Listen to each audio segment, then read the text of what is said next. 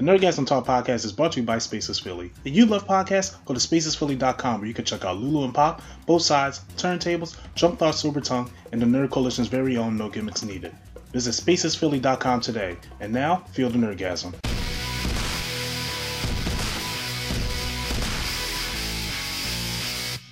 And welcome back to the Nerdgasm Talk podcast. I'm your man with the plane. If you need him, yell Shazam, Mr. A&E. It's been a while since I did this. And it is the end of 2023. And I'm telling you guys right now, what a year that we have had. And of course, we always do our annual best and worst of everything when it comes to 2023. And joining me is, of course, my co-host, the anime hero, Swag on Zero. Hey, free Palestine, ceasefire. Yes, I'm going to have to agree with you, even though I have not done my research on this like I should have. What the heck going on? They heard Swag and was like, shut this down. It really happened just like that. Yo, that's the FBI. That's the FBI. If I don't know anything. Okay. I'm going to... Okay. All right, I guess I won't say it. My fault. All right, because now everything's working again. Okay, that joint just freezed. Everything just froze. My camera froze. The mic, everything just froze. I said, what the hell's happening? All right. I won't say it again. Yeah. My mistake. I don't know what... that was a little bit creepy, man. But,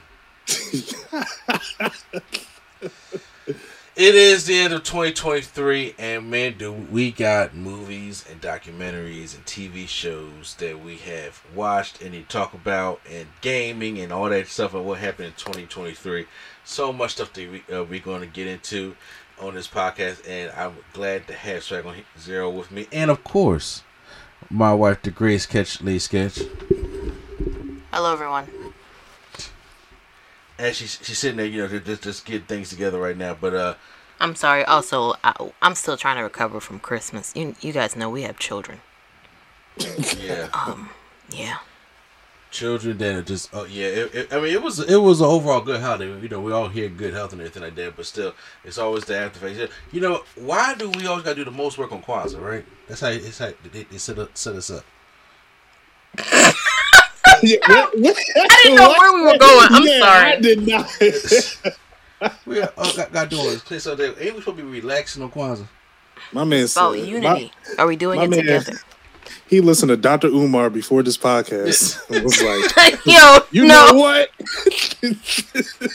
Let me tell you, they put Kwanzaa right after Christmas while knowing that we got to get clean up and do all the returns on Kwanzaa. Why we got to do all that? Mm-hmm. Made no sense. Oh God, no! That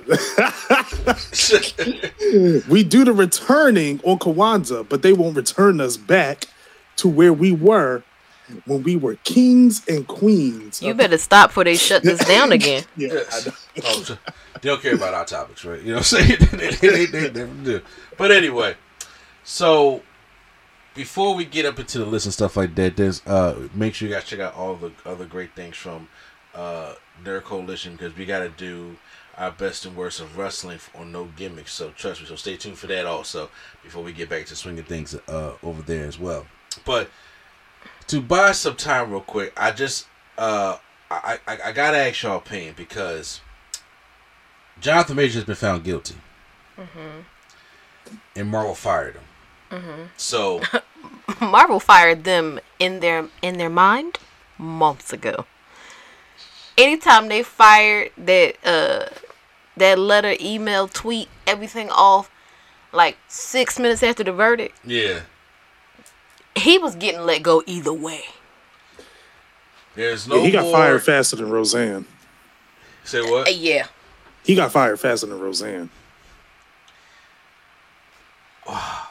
It sucks. You know, it sucks, but I'm not going to sit there and, I don't even know what to really say, here, but I'm not going to even condone that behavior.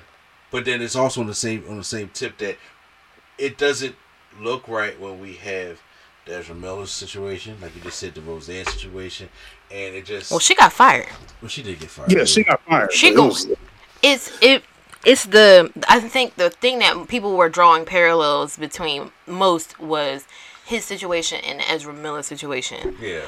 Where here it was just like everything happened, the trial happened, he got found guilty, got fired, and anything before we've heard any reprimand of Ezra Miller, like legally or professionally, honestly. And I'm not sure if y'all read the document because it was something fishy about it, and I couldn't put my finger on it. Apparently, he got found innocent for everything that they went to court originally for. He got found guilty for hurting her as he pushed her away from running from her. I believe so. I believe that's what it was. And he has that's two what he's being tried on. charges. That's and what I'm it like, was? yeah, and I'm like, really? Okay. So the things that he was going to trial for and originally he was found innocent for, but then now the things that were like, I guess, new to the case is what he was found guilty for. Well, what happens, because you gotta have some context of how things work legally. They will propose different levels of charges if they feel like they will not get the conviction. Like, say somebody commits murder, and they are afraid they're not going to be able to prove that it's first degree murder, which is premeditated. So they may put up charges for first degree murder and second degree murder. Or you may have someone they might put up for second degree murder, but they're not sure, so they'll put up for manslaughter. Okay. Both of them at the same time, kind of thing. Yeah. So I think that here, what happened was they were like, we can't say for sure that we're going to be able to get him on this, so we should propose charges for these 6 things ranging in severity. And then if we can't get him for the highest charge, then we may get him for the misdemeanors. I think they were all misdemeanors, but for these things that are lesser charges than the other ones. Yeah. That's basically how it all worked out. Here's my issue. I've been saying the whole time, I of course am never going to advocate or condone for domestic violence, man to woman or woman to man. But I will continue to say, listen, do not put your hands on folks. Yeah. It's not always the way to. It's never really supposed to be the way to handle these things. But also on a separate note, that applies to things like this, and even I think this is a principle you should apply in life. Yeah. You gotta realize when to step away from a toxic relationship. It's hard. Trust me, I've been there. It's not easy. But you also have to know, once you get to a certain point in life, and this, you don't have to be a public figure for this to be true. You got to be careful about being around folks who do not have as much to lose as you. I agree with that. And that sounds wild because I don't want it to sound like in this case it's a victim blaming thing. Either one of y'all should have been putting your hands on each other. You definitely shouldn't have been putting your hands on her. If y'all are running through the streets of New York, y'all had problems way before this incident. I'm sorry. Because that's not a display in a relationship where everything was 100. And with all the other stuff that we found out during the trial and the tapes and things that came out, y'all was a mess before this ever happened. But aside from this particular situation, if you can find it in yourself to step away from a toxic relationship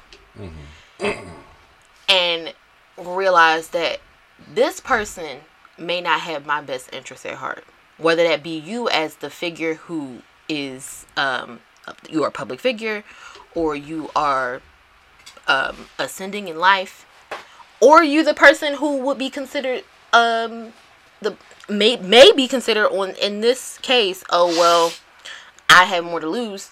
You never know. Just use a spirit of discernment. Honestly, that's really what it's about. Because him telling that girl that she needed to act like Coretta and Michelle Obama, I feel like that'd have been my cue to exit right there.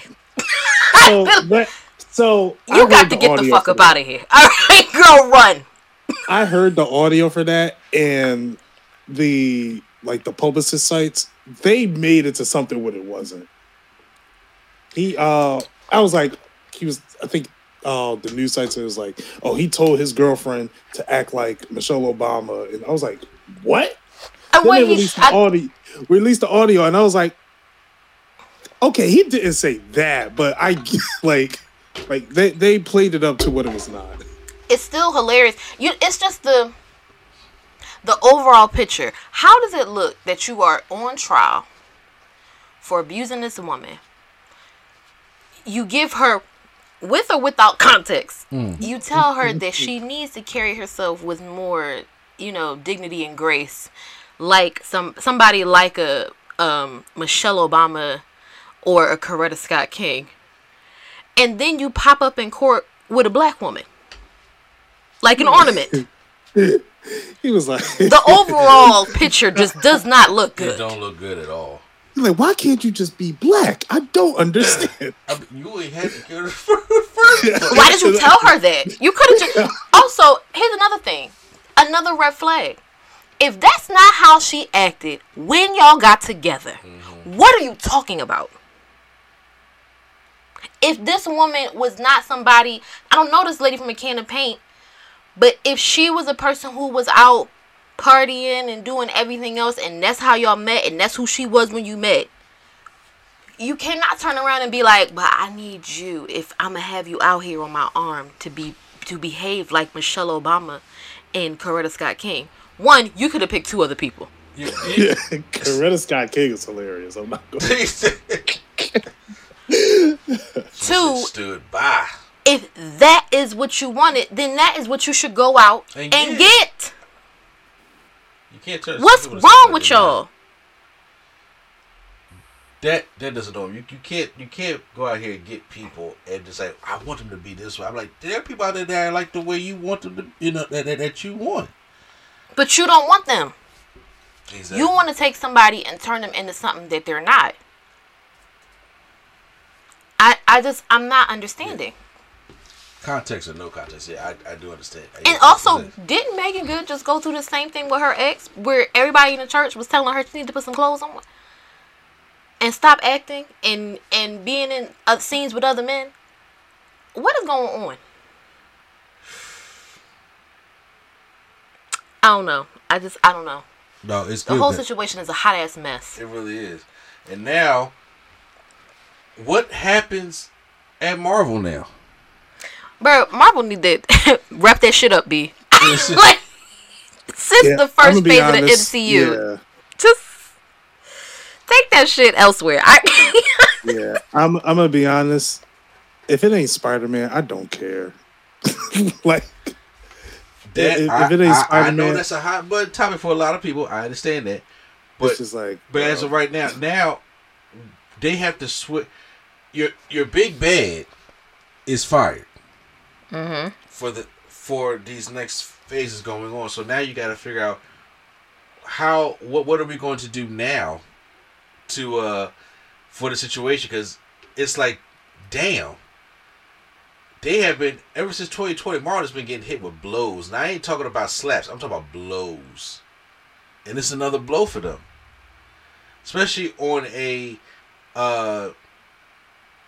phase that is trying to get their footing back together from phase 4. And now, and I'm not saying, when I say this, I'm not saying this that I excuse anybody, but I enjoyed Jonathan Majors as Kang. He's the only thing I enjoyed in that Ant-Man movie, because he's a good actor. I have no, I have no problem saying that, but it's just like now, and just seeing him in Loki. But now it's just like, shit. Now what we gonna do? Because they already had to change the name of Avengers 5 from Kang Dynasty it got placeholder as just saying 5. I'm like, damn. Then everybody say, well, we just bring Dr. Doom in and stuff like that. I'm like, bro, people. You gotta work stuff in. You got to. We already had a clusterfuck in phase 4, whether people want to agree with it or not.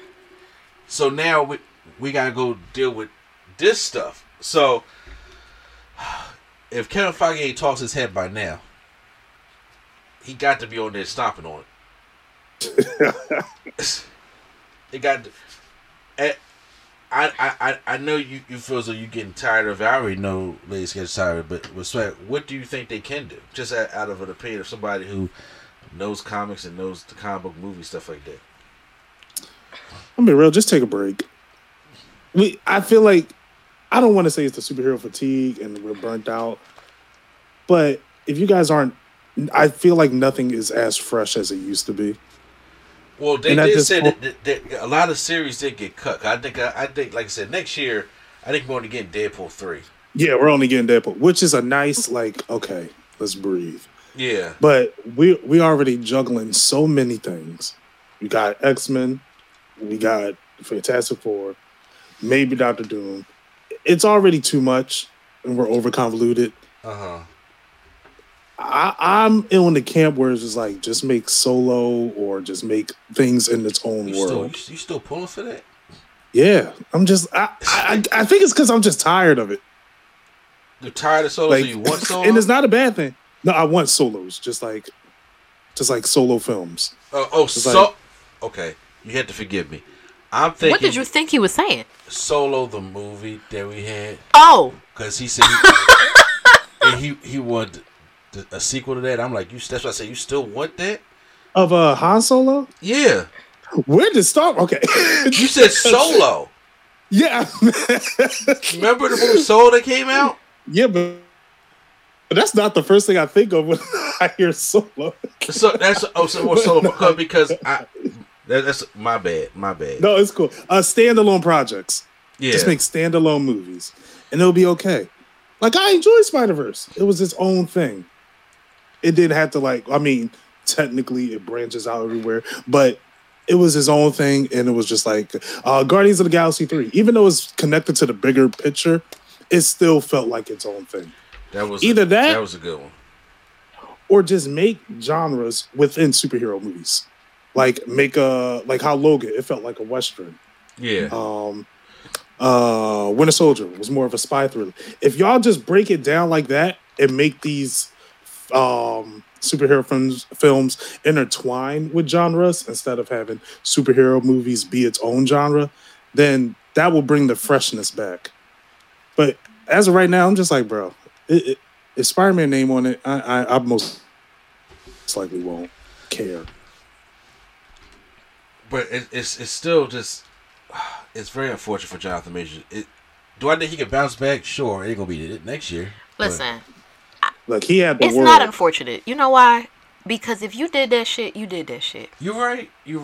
I have to get out my own. Because that's the thing. I will say, career-wise, as far as where he was going, like, him getting work and getting more notoriety and things like that, that part is unfortunate.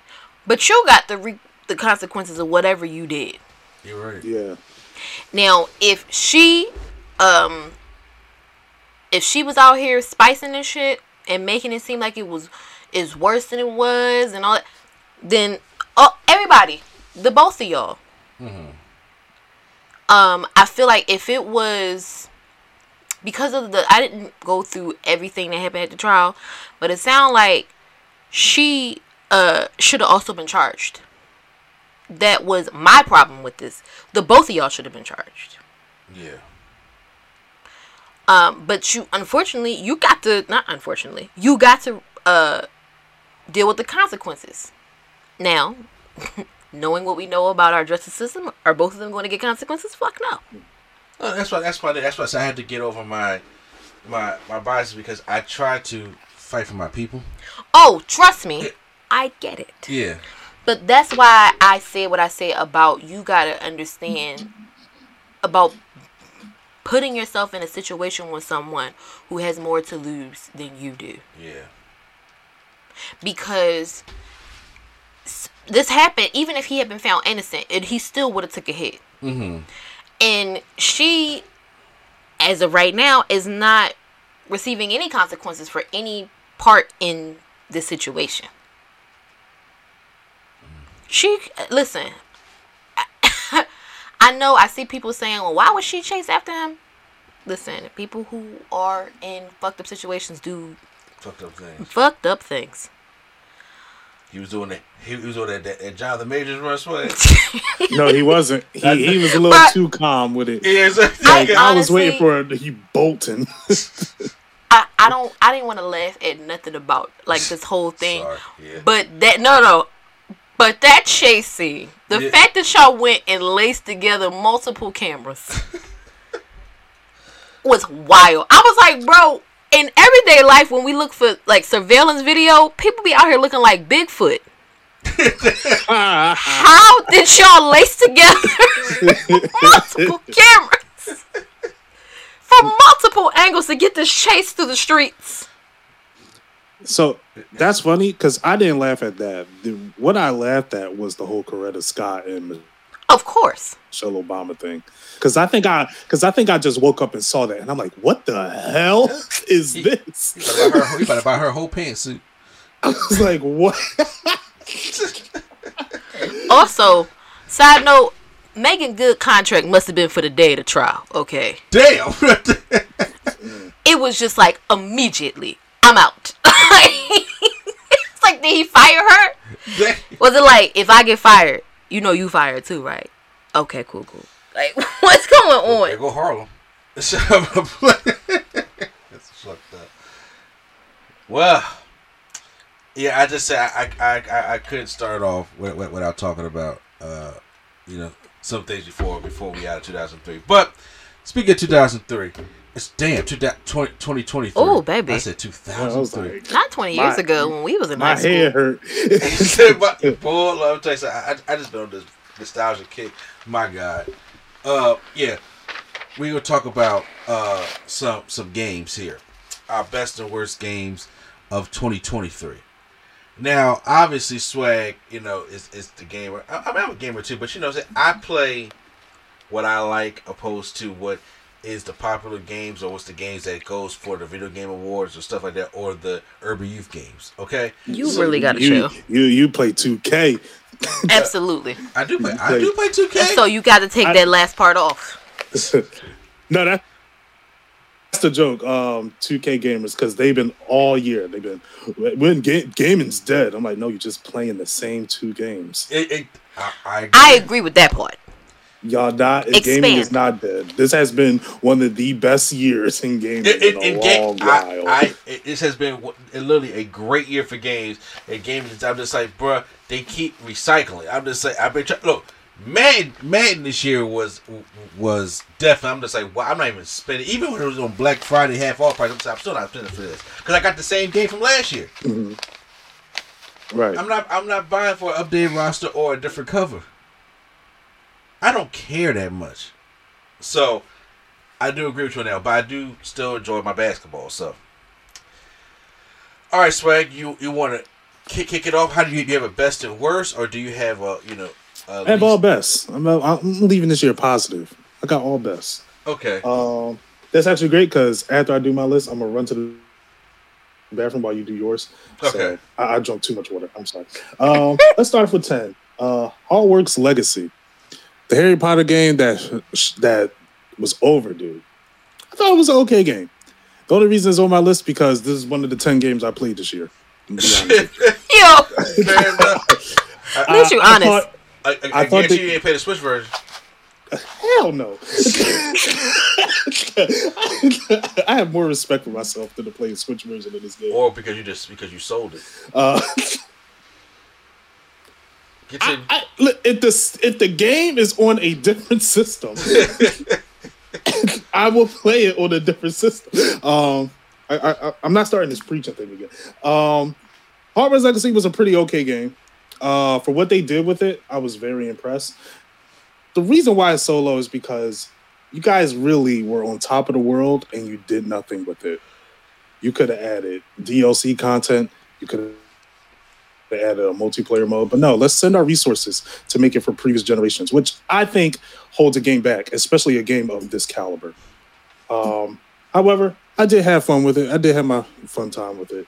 If it was a little bit more, then it will be higher up. Number 9, Mario Bros. Wonder. I've said this multiple times. this game is Super Mario with a Donkey Kong Country code on it. I love Donkey Kong Country. This was absolutely fun. The one thing I'll give Nintendo, they know how to make fun games. They know how to make fun games. I'm glad because my wife got me that for Christmas, so I'm definitely gonna be playing it. Oh, it's a fun game. It's a good time. It's a good time. Number 8, Spider-Man 2. Wow. You didn't think it was going to be this long? No, I did not. I did not. It was a really good game. Definitely better than first. Better than Miles Morales, and they took a lot of things that were great from those two games and brought it into this game. I felt the story could have been a tad bit better in some areas, whereas feel like now I don't know too much about addiction, but Peter had this suit for 2 days. And I was like, he was already like deep into it. And I feel like if you're trying to do like a story of addiction, I feel like if you let that, marinate more, it would have been a little bit more effective. But overall, the game was good. After Kraven left, I feel like the game started to go down a little bit, storytelling wise, but I still enjoyed it nevertheless. Okay. 7, Resident Evil 4. What a gosh darn good game that was, man. Darn good. That was a fun game. Now, I know some people had complaints about Resident Evil being nominated for Game of the Year because it's a remake, but this game was an overhaul from. And the original Resident Evil 4 is good too. Yeah, it's really good. Yeah. But one of the things that I hate about OG Resident Evil 4, when you're aiming to shoot, you can't move. Yeah. And when there are zombies chasing you, it's like, I need to get out ASAP. Overhauling the combat in Resident Evil 4 just made this even more perfect than what Resident Evil 4 already was. So that's why it's number 7. Yeah. Number 6, Star Wars Jedi Survivor, the greatest game that will never be talked about. You're right, because I forgot all about it. This is the second time that I feel like Star Wars Jedi got snubbed. Jedi Fallen Order was amazing. This one doubled down on it and got even better. Even better. More creative with the attack formations. You have the Kylo Ren Knight lightsaber this time around. You have the dual sabers. You have two dual wielding. You have the single. The combinations of what you can do in that game was super fun. The force powers was super fun. The story was surprisingly good, which I was really nervous about because I feel like the first game kind of wrapped it up perfectly. I was like, we don't need a second game. And then this game, I was like, oh, okay, we do. And it leaves also on something where I'm excited for the next game in the series. Damn, how much space you got on your PS5? I delete games. Okay. After I beat them.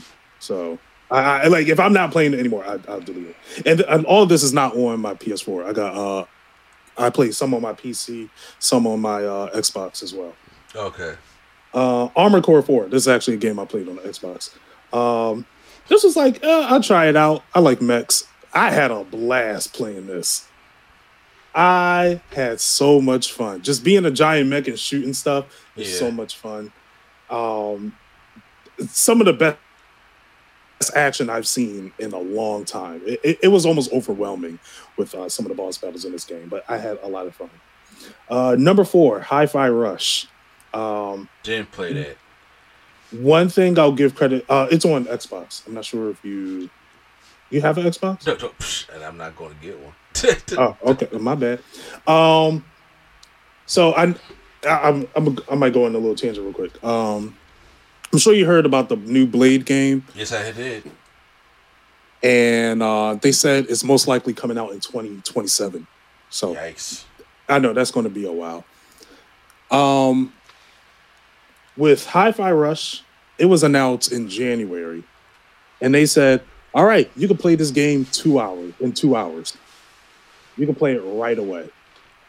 That was the sole reason I went and purchased an Xbox, just so I could play this game. I'm not saying every game needs to do this in the stealth drops, but the more I wait, the less interested I'll become. This grabbed me at the right time and just like nearly revived my love for gaming.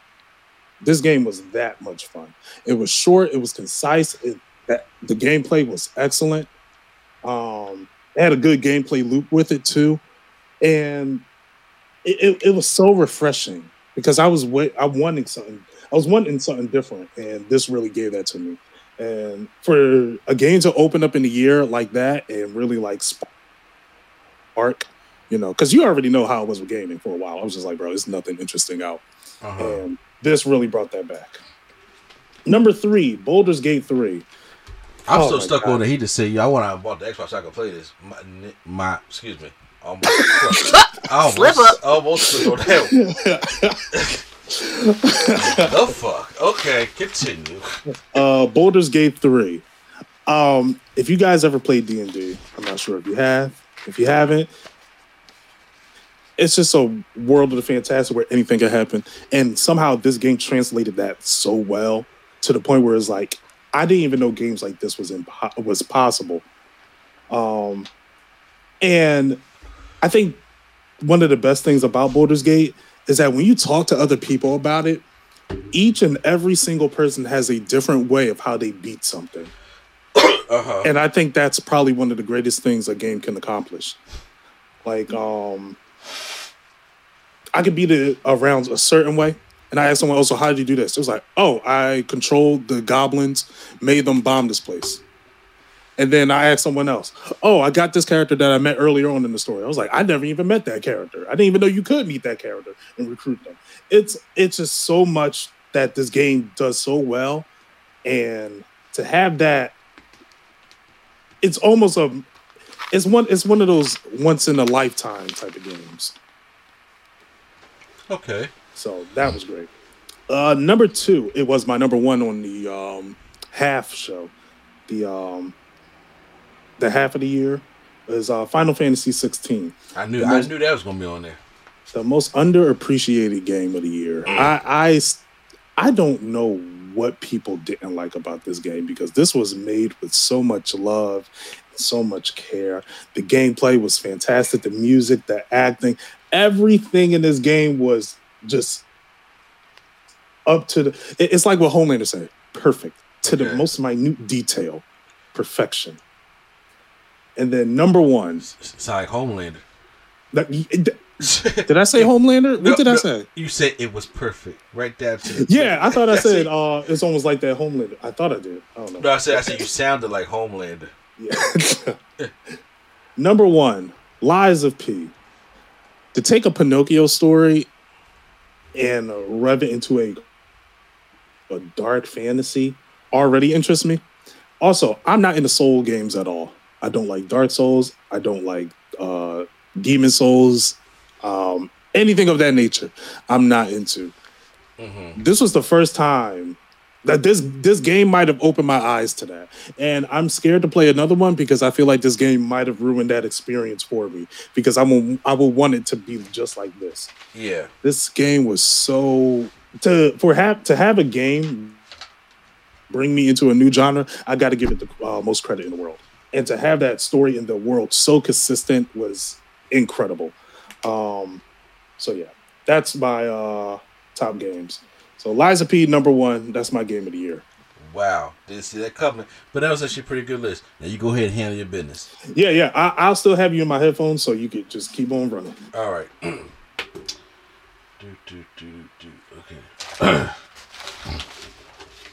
I'm gonna need that. Thank you. Excuse me. Write down this time. 34.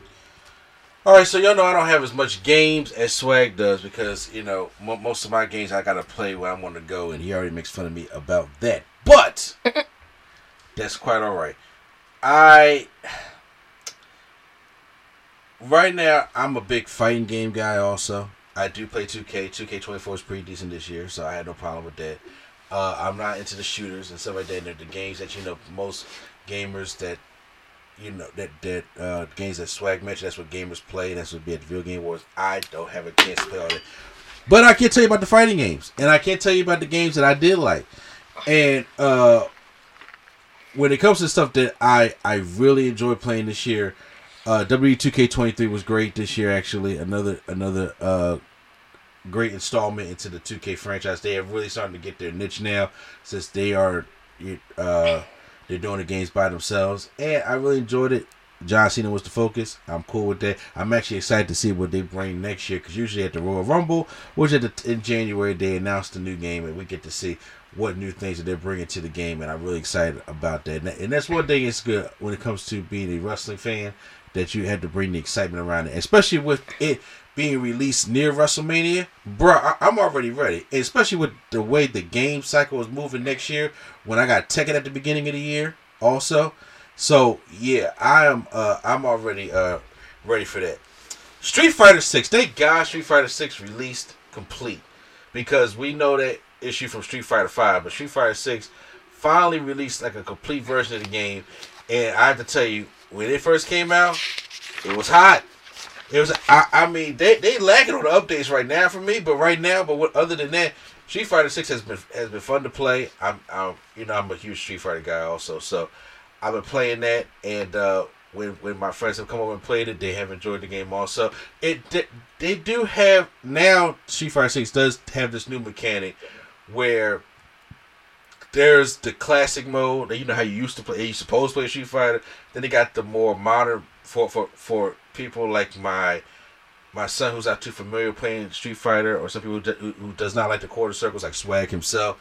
They got a special button now that you can use to go with the high, medium, and low punching kicks and stuff like that. And I'm like, okay, it's fine. It's a game that it can get more of the casual fan into it. So I know a lot of diehard pros of fighting game people will be like, straight classic. This is how Street Fighter's supposed to be. Where this one's like, okay, we're going to give a modern take to it also, and I think that's what helped it sell. I think that's what also helped them win Fighting Game of the Year. Then I have Mortal Kombat 1, because why wouldn't I have Mortal Kombat 1? Okay. Even though when Mortal Kombat 1 first released, it felt a little incomplete, but man, like I said, I don't ever have a problem with Ed Boon. Just like, hold on, just give me a minute, and we can work them things out. But I do. And it is. And I'm enjoying it. And he is really making this something special. Minus the whole, microtransaction stage. Yeah, that could be a whole nother video for a whole nother time. But when it comes to Mortal Kombat 1, they got the new cameo system in there. And once you figure it out, it ain't like you're going to be in there all day. Because one of the biggest things I had when I first was playing it, I kept forgetting that I had a cameo. And then once I started implementing it, and now since I started knowing how to use it when it comes to the people that I'm using, it's just beautiful.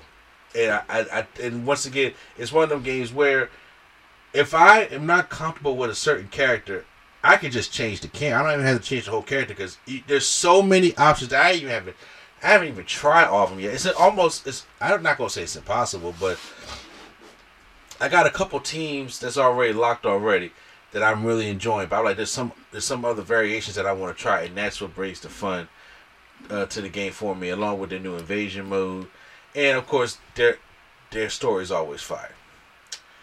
Now, of course, my game of the year was Spider-Man 2. I sat down there, like I said, I'm a handheld guy, but man, I sat down there and I made sure I finished Spider-Man. Now, I'm only 97% done. Spider-Man, there's some things I gotta do. Like, I gotta, use the web rings from the financial district and stuff like that. I'm like, okay, I haven't perfected that yet, because, flying over there and find, the wind tunnel, stuff like that. I still got things to do. But other than that, I'm almost 100% the game, waiting for the new game plus at the top of the year. I thought it was a great experience. I enjoyed the best out of the series so far. Not saying that the other games are not great, but I'm just saying this is pretty good for what it is. And yeah, bro, I just Spider-Man. Yeah, I was like, I know everybody's not going to agree with me, but you know what? For the games that I like to play, Spider-Man 2 is my game of the year. But I have some disappointing things. AEW Fight Forever. Oh, I forgot about that. Yeah, I really wanted it to be great. I saw that on deep discount when I was going looking for your game. Oh, deep discount. Ooh. DEEP. Lord, everybody wanted AEW Fight Forever to be the next No Mercy. if better than No Mercy, because for anybody who's in the wrestling community and know about wrestling games, they almost credit No Mercy as being the greatest wrestling game. Y'all talk about that like it's the Bible. I'd be like, yo, I don't know what this game did to y'all, but I mean, I take time because I guess I look for chaos. I be arguing that point to some people. I'm like, it's great. I don't think it's the greatest, but I think it is great. But and I'll be ready to argue people down. That's just probably my Gemini personality. But however, when AEW Fight Forever came out, it was very exciting to the point it was like, oh my god, we get to relive No Mercy and do it with current day graphics and stuff like that. And when it first came out, the first 2 hours was great. And that's it. Because you've done everything you could do in the game. And there was nothing else to do. That's disappointing. That's very disappointing. And it had all this stuff like people. You gotta understand that the times have changed than it was back in 2000. That's because Tony Khan is out here running this thing like he is doing a personal my career. He running AEW like this is his dream, and not like this is a competitive business, or it should be. It's not really at this point. Yeah. Quick tangent. Is like AEW not good anymore? Because I remember at a point in time y'all were saying it was better than Raw and SmackDown. I was going to talk about to give you an answer. I have an answer for you, but I was going to talk about this in detail on No Gimmicks Needed. Okay, I'll just listen to that episode. No, I'm going to tell you the quick answer. Mm-hmm. The honeymoon phase has worn off.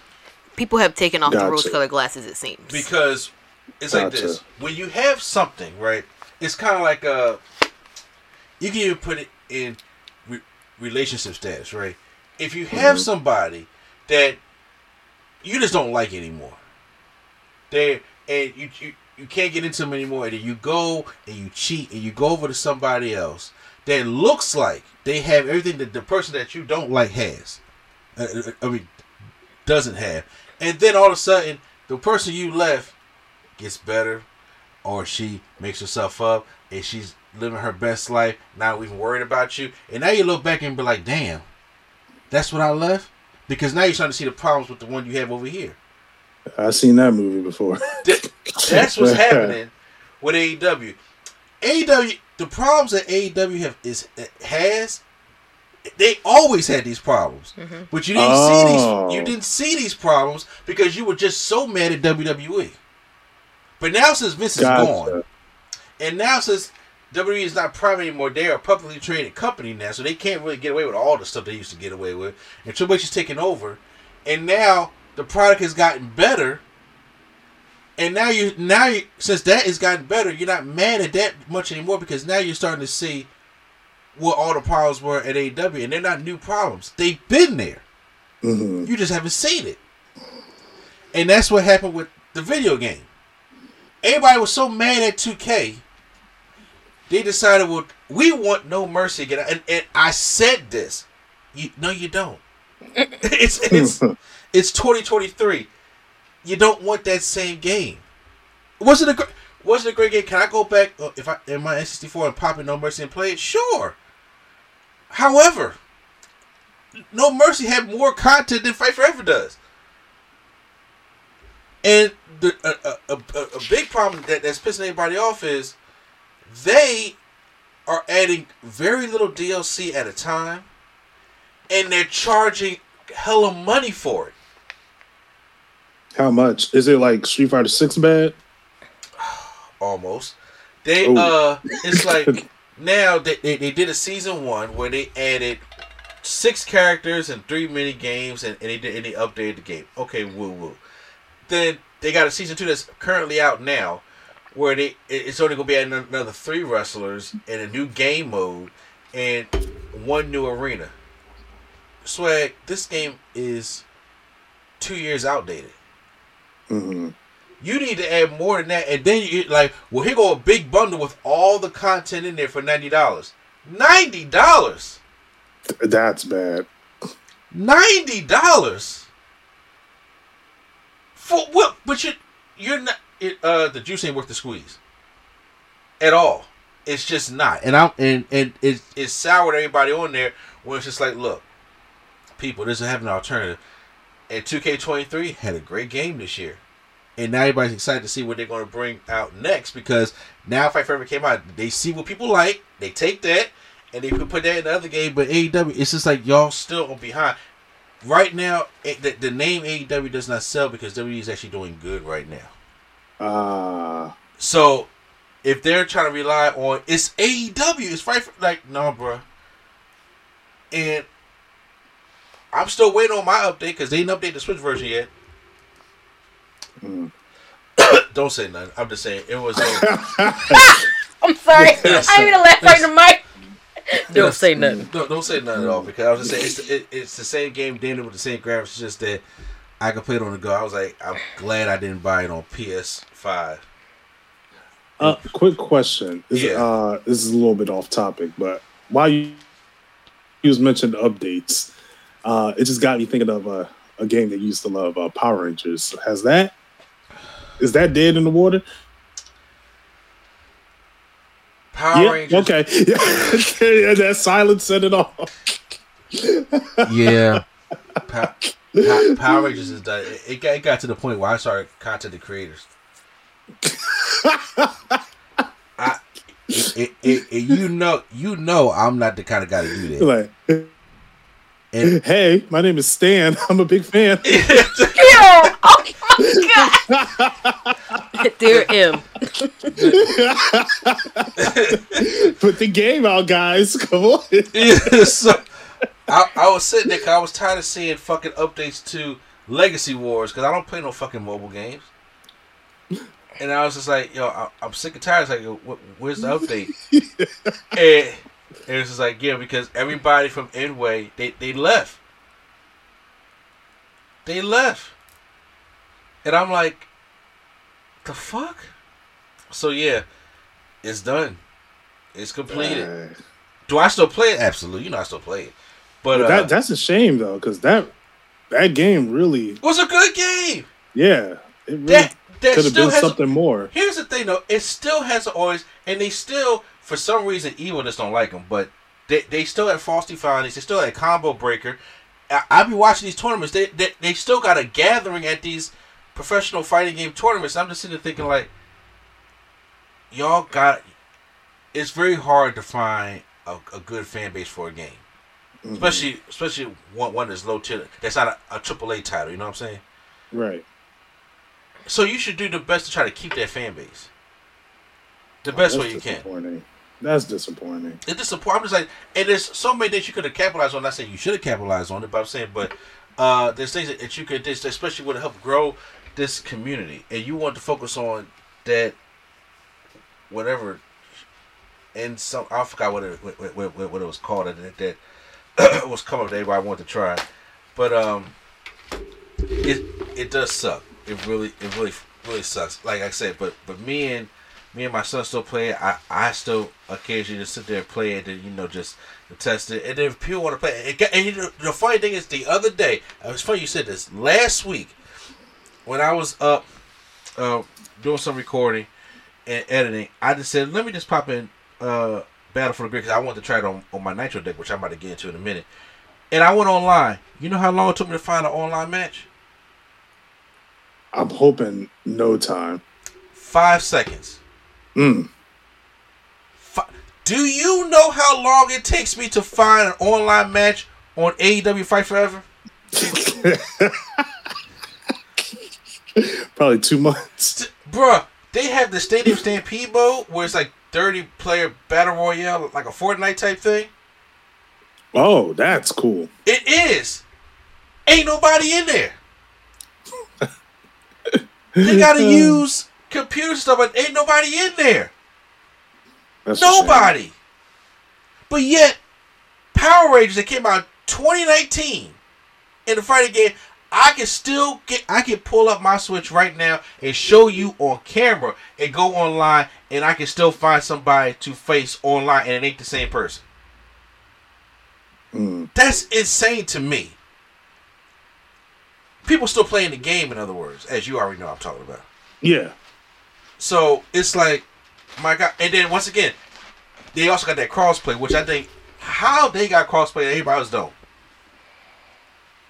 Which, you know, it baffles me, but hey. So it's disappointing. It's done, but I still like playing it. You know, so. Gotcha. Sorry to get on that. It's okay, because boy, I felt the blood boil. You know what I'm saying?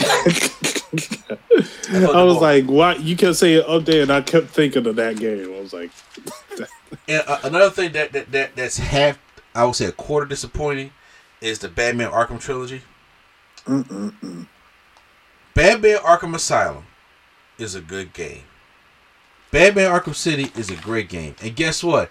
They play great. Listen to me. They play great on the Nintendo Switch because that's what the system it came out for, right?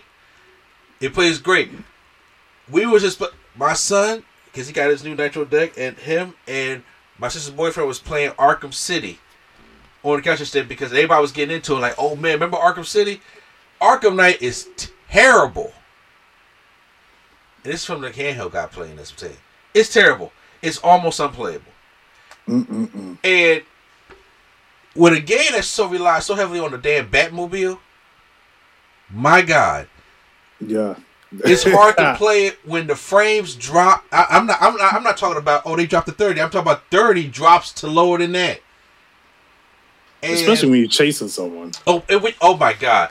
Hitting those kind of curves and stuff, bro, it's a wreck because the thing will freeze. I'm already a bad driver on these games, like Grand Theft Auto and all that stuff. I'm bad at driving at these games, but guess what? This is worse. When it comes to him gliding, it's like he's glitching through the air. I'm like, y'all. And they had the nerve to come out on social media and they said we released an update for Arkham Asylum. I'm like, why? Yeah. There's nothing wrong with that.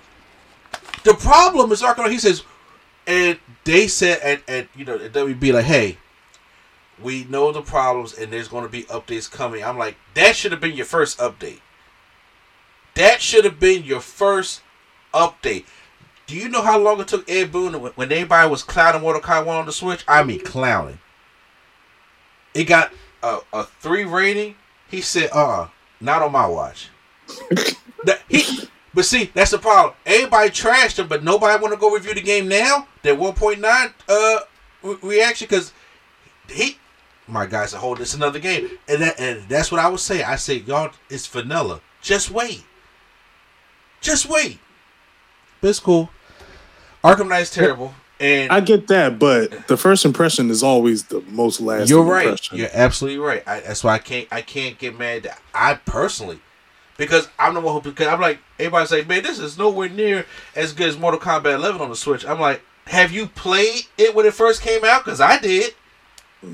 It had the same problems, and he fixed it. That's how it works. Jesus, excuse me. And my final thing. Arkham Knight is disappointing. Cause I wanted it to be good. It's not a game, but I think the Nitro deck is one of the greatest things that came out this year. Because when you said it was a good year for gaming, Sway, you know what also was a good year for? What? Handhelds. It was. We had a lot of updates. We got the Steam Deck, especially the Steam Deck OLED. Then we had all those different PC style handhelds that came out, and even though they are way too much money, still sold well. Even you gonna laugh. The PlayStation Portal has done really good. I heard. And I'm trying to figure out how. I've been looking for that bitch for 2 months. I got beef. I'm sorry. Okay. Short tangent. Sony, get it the fuck together. It's the way you said Sony. I'm Sony. sick of this shit. Okay. You want to tell me the journey or something? I stalked every website that was selling the Portal for a month and a half at least. When they released it, when I knew you wanted it, I said, I'm gonna keep looking. Yeah. And then I would see an article that says it's back in stock at insert retailer here, and you go, oh, it's sold out in 36 seconds. Get the fuck out of here. I was so mad.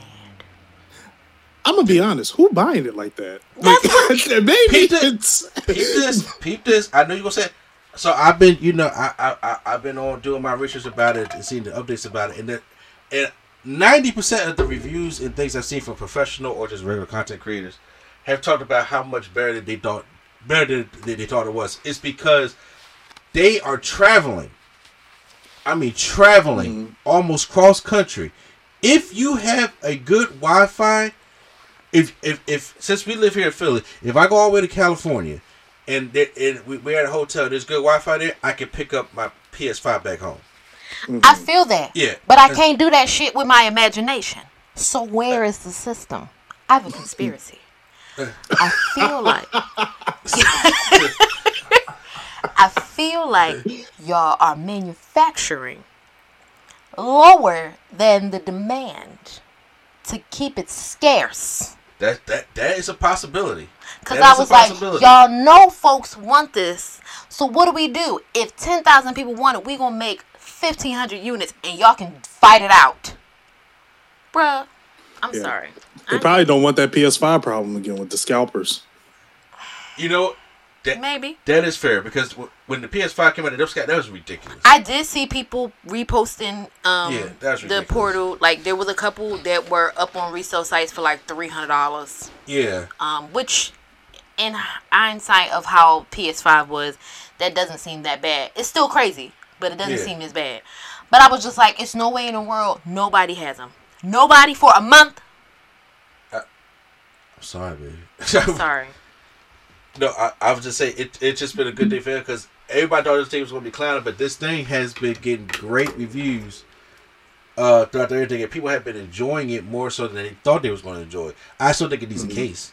I still think it looks ugly. Yeah, because why would I just have this thing walking around with me somewhere? Exactly. You asking for it to get broken. Seriously. Yeah, the design is not smart. Yeah, I just said it still looks ugly. Yeah. But from what I seen on the screen and what it can do, and I was like, you know what? If you got a PS5, and for somebody like me who is a handheld player and just wants to play, because like yesterday at Christmas time, I would just let to play my game, but could I? No. But I'm like, if I could just go hide up in my office for a minute and play it, sure. Mm-hmm. But the Nitro deck that turns the Switch basically into like an offset Steam Deck, absolutely, is one of the best things. People want to sit there complain about all the kind of stuff like that. They're complaining because they're mad because it's too damn good.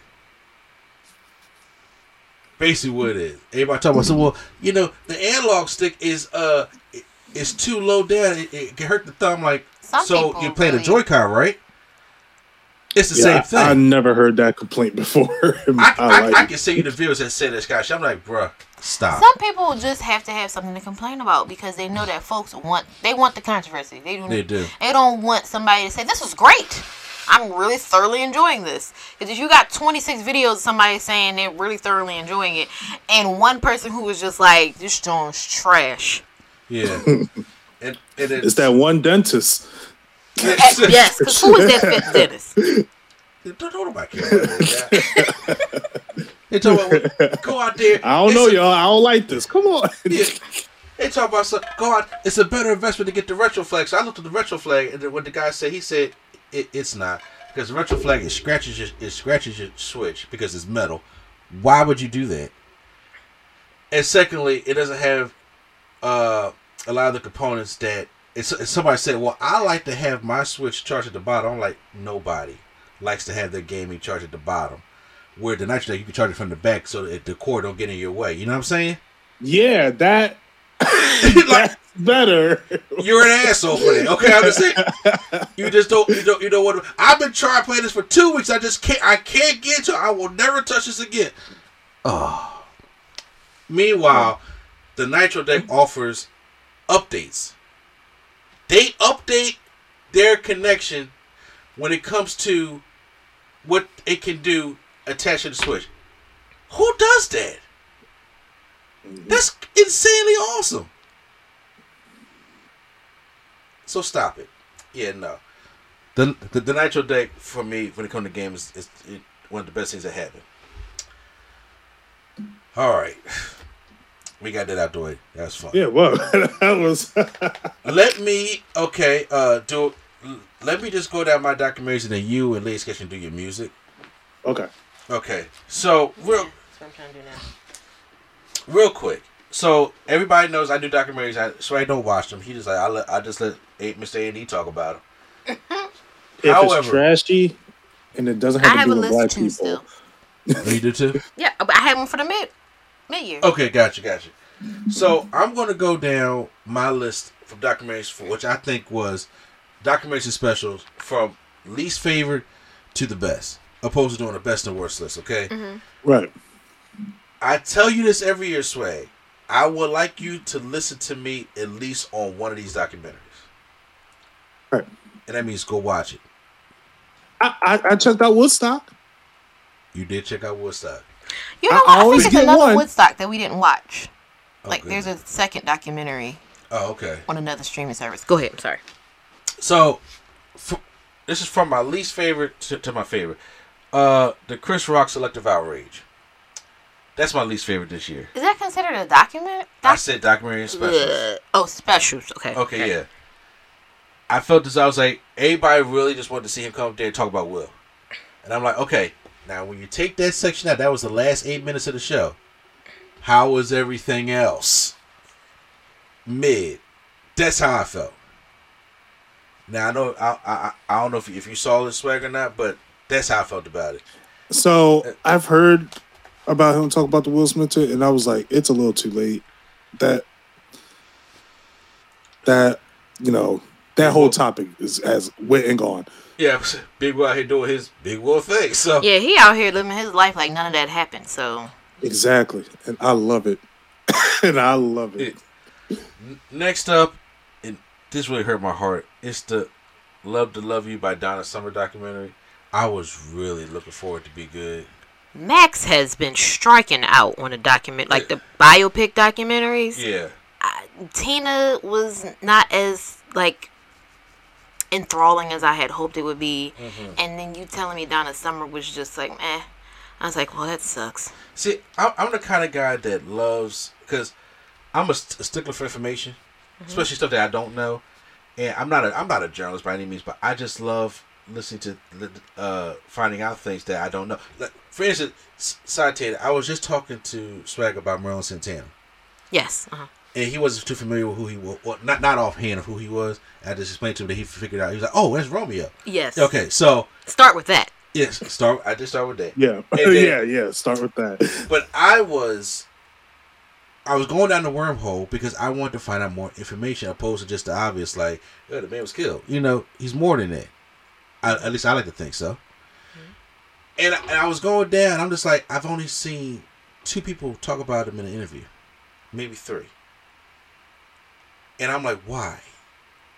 I need to know that kind of stuff. So when there's a documentary stuff like that, I need to know. What'd you say, Sway? No, I'm just laughing. I need to know why.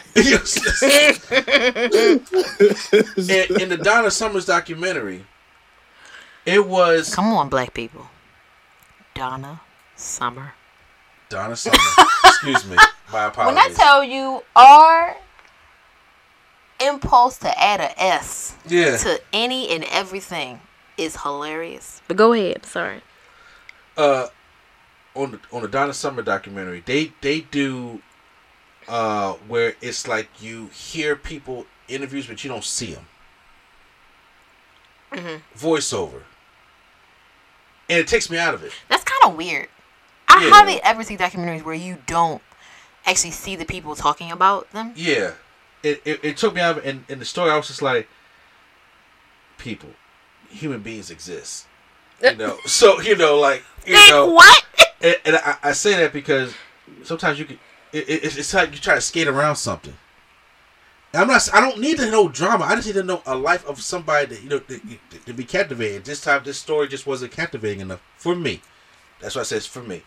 Next one was the DC story, the 3-part story of DC Comics that I felt flat bad because they tried It did. It really kind of fell in his face a little bit. They try to put 75 years into 3 hours. You can't do that. Michael Jordan. Like, Would you say? Sweat? That's not enough. It's like, I'm about to say, Michael Jordan had 10 parts on 1 year. And you talking about 75 years for 3 hours? Everybody got like a cliff note, and I felt as though that wasn't. It wasn't. I feel like they way. did a disservice to Yes. the actual history of DC, Yes. especially considering that y'all have been number 2 for a minute now. Yeah, I think it could have been. This could have been something that could help you get back into the scene of things. It didn't. Next up, we have the One Day in America JFK.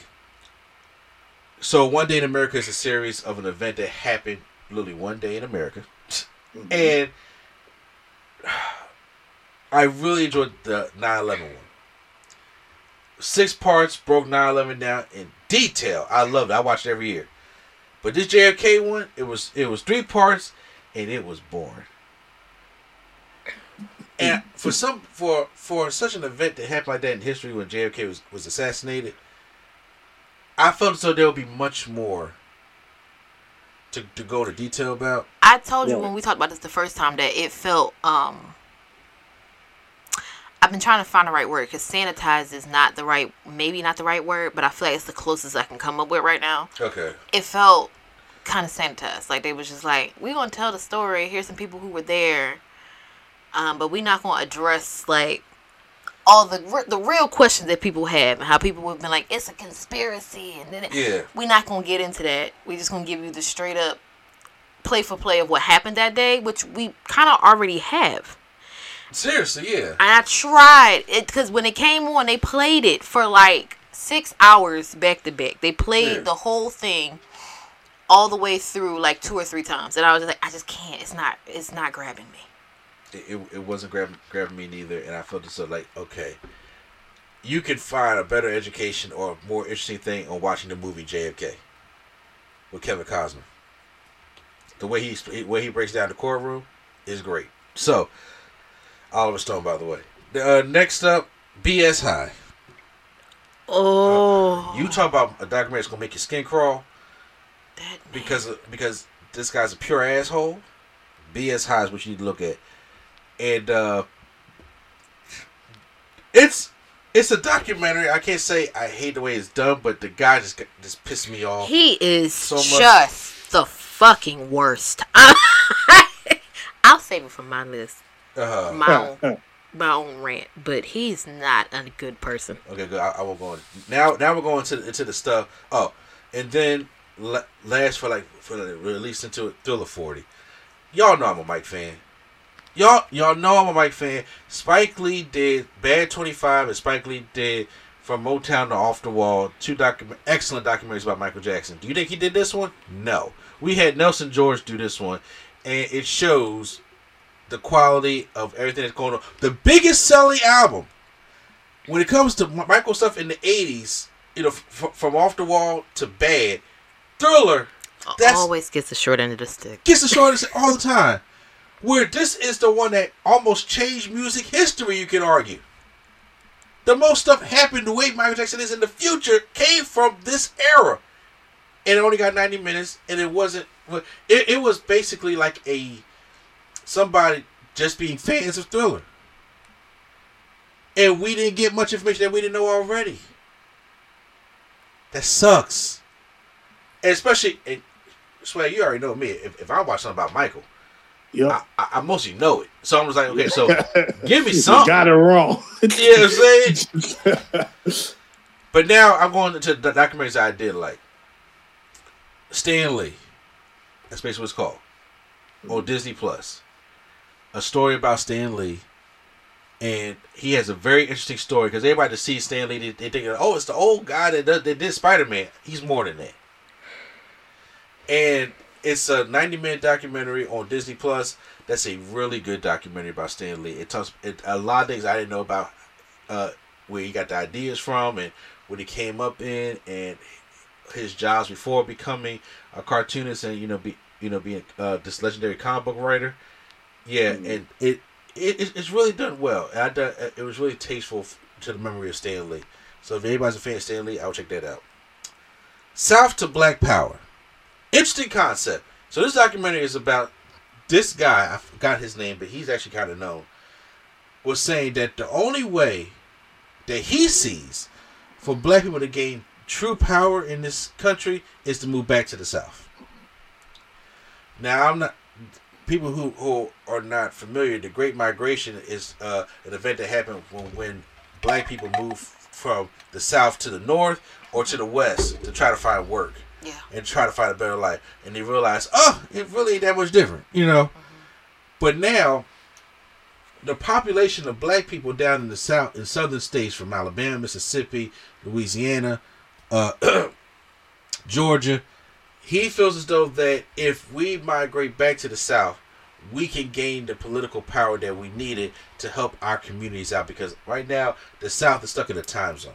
They really are just stuck in... You know how they say the South is slow? Yeah. And I've come to realize that as being... Like, when I was a kid, people would say that. And I realized as an adult that it's not really... It seems as if these people are intentionally stuck in a time warp. Yeah. That, you know, the advances in opportunities and resources that we have here, it'll take them years and years and years to get. Because when people say, oh, you need to vote, or you need to go out and do things at the local level to help, you know, your community. And, you know, you have people who are doing pushback and, voting don't matter. In certain areas in the South, it doesn't. Because the things that we're trying to combat up here, like gerrymandering and things like that, already have happened down there. And that's why people are fighting so hard to make sure the Voting Rights Act is permanent and make sure you can't redistrict and rezone things so that you could have a large population of black people in one area, but their local representative is still a person who could care less about them because of the way things are structured. Yeah. So this documentary, it's the guy who's traveling and he's trying to explain his point. And one thing I love about this documentary is he gets pushback. That's what I like. It ain't just like, oh, you know what, that's a good idea, let's go. People's like, well, hold on, I ain't trying to leave New York. Right. Or you have people that sitting there saying like, okay, well now if we move on down there, we still got the problem of how to get people to vote. Mm-hmm. How do we change the narrative to help get black people to vote still? Because just like back in the day when... I'm sorry, I'm going to cut you off. With civil rights, there was people who wasn't on board for civil rights either. Because they was like, I just want to keep my head down and stay alive. Yeah. So they was presenting these issues with him, and then it calls for good conversation. So I was like, okay, I actually liked it. So it's a good documentary. Next up, Bye Bye Barry. It's a documentary about Barry Sanders, and I know about Barry Sanders because I know football, but with the story behind Barry Sanders and why he's just so humble and how great this man was, and he just retired out the blue. I was curious about it. I thought he did a pretty good job about it. It was really good for football fans out there. Like I said, I'm not gonna get too much into it, but I did recommend check it out on Amazon Prime. Little Richard. So when Lady Sketch said that they've been shooting blanks on Max, Little Richard was not one of them. Okay, it's on my list. Yeah, the Little Richard documentary was great because the thing is, I know Little Richard, but I don't know Little Richard, and the transformations that Little Richard had, which I didn't even know about. I didn't know Little Richard kind of denounced his gayness at one point. I mean, he was raised like devoutly Christian. That yes, I did know. But he almost became a pastor like at one point. See, I didn't know that kind of stuff. No, because I remember seeing the Little Richard movie back in the day. But exactly. So I have like the framework of his life, but not like the nitty gritty stuff. And the stuff that he went through, and also of being ignored as one of the top pioneers, if not the top pioneer of rock and roll. He is the innovator. He is. If you see Why Do Fools Fall in Love? And I was like, this is a great doc. I was like really enjoying. I sat there and watched that whole thing. You know what I'm saying? Didn't skip, didn't stop, didn't do anything a second. So I was really into it. And I'll recommend to go check this out. Now, my number one documentary this year is a shocker to me, and this is the one I'm like, Swag, I think you need to check this out also. Okay. Maxine's Baby, the Tyler Perry story. Shocker. So am I. I scroll past this. Yeah, you gotta sell this. You gotta sell this. I scrolled past this 8 times on Amazon Prime. I said, I don't care. Right? I was wrong to even say that. This thing is not just this documentary is something that I was like, I'm surprised Tyler Perry gave us all the ins and outs of this one. Because not only that, Tyler Perry, this documentary explains what he had to go through as a child, his abusive father, why he does the Madea character, where he got it from, what inspired him to do that, and I was like, that actually kind of makes sense. But also, along with that, it talks about the grinding that he had to do when it comes to the plays and the hard times. But it also talks about the different dramas he's had with different directors, from Kenya Barris to Spike Lee, and why they don't. And they even interview people on why they don't like Spike Lee. Excuse me, why they don't like Tyler Perry. Okay, question for you, since you watched it. Have him and Kenya Barris resolve their issue? I know him and Spike Lee eventually sat down and resolved their issues. Did him and Kenya Barris do it? I'm not sure. Okay. Well, if they ain't say it, I'm assuming no. Yeah. I'm not sure. And they actually interview people who feel as though that Tyler Perry, that feels like Tyler Perry is hurting the community. They actually show footage of people protesting the Madea character and why they feel as though this is unnecessary. Oh, trust me, I've heard all the arguments. And for him to be open about that and talk about that, I was not expecting that. And for him to give his reason of why that is, because I'm sitting thinking because he showed footage of the whole argument him and Kenya Barris was having. Oh, they had an actual physical argument. It was a thing. Kenya Barris was just sitting there, kind of like half listening. And Tyler Perry explaining to him like why he does what he does, and he really doesn't care how you feel. That would really piss me off. Yeah. I mean, just in general, like it would piss me off if I'm talking to you. Yeah. And I'm trying to have a civilized conversation between two adults. Yeah. And you are clearly just like checked out, hat in one ear and out the other. Like, why are you here? But I'm sitting here thinking like, Kenya Barris, come on now, you talk about product, you know. Obviously, he makes something for a certain audience, but you make something for a certain audience too. You for sure do. That's my beef with their whole thing, sir. You clearly there's something going on. Yeah. That this is the only formula you stick to when you make content. Content. Everything is mixed family. Yeah. Which you will have some people argue that they have an issue with as well. Mm-hmm. Everyone should be able to be represented, but everybody got some kind of complex with them. Yeah. So you're not exempt from criticism. Exactly. But then they also go with his accolades about how no matter how we feel about Tyler Perry and his stuff, his movies, when they come out, they be hitting #1 because he knows his audience. He got an audience. He knows how to stick to that audience. And he explains why that this audience is important to him. And then they go into the whole building and making of Tyler Perry Studios. And just seeing that whole thing always just makes me so happy that he actually went out and did that. And the whole soundstage that they did. And how he honored prominent African Americans with naming the soundstages after them. And him being a father, because at first I was like, I really forgot that Tyler Perry was a father, you know what I'm saying? Mm-hmm. So him being a father, and he explains why he works as hard as he does, and he explained that because he knows the criticism. Everybody's like, damn, he the writer, he the director, he the producer, he doing all that stuff, and he says that he got that from when he was doing the plays, and he was like, okay, he could be in the play or write the play, but then somebody out there is not, they don't have nobody sell the candy, or somebody selling the candy, or they're not doing the festival, they don't know how to do it, which is keeping people from seeing the story, because they be out there in line, be like, but you know what, I can do that too. And I can do it in a more entertaining way to help get people to sell the people into watch the play. Bring them in, bring them into the play that I'm seeing, and I can do this, and I can learn how to do the stagehand, because sometimes if you want something done right, mentality, you can learn how to do it yourself. All right, now we got to stop there with Tyler Perry. I agree with Let me stop you, Tyler. I'm just I agree, but I'm saying with but that works for the plays. But as you have gotten this big now, you do need some quality writers, and you do need some stuff like you need quality control.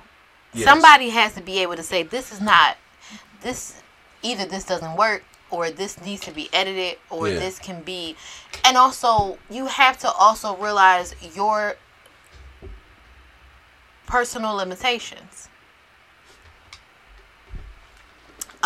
You know, if you know your okay, I think it's a delivery. If you're not a woman, you're not even you're a man of a certain age. I'm not asking you to write as an older man, a younger man, especially a woman, because there's a lot of women-centered things. Why are you single-handedly writing sisters by yourself, sir? Exactly. But however, I like that I go check that. It's all explained. So I recommended that you go check that out because y'all can start on the music.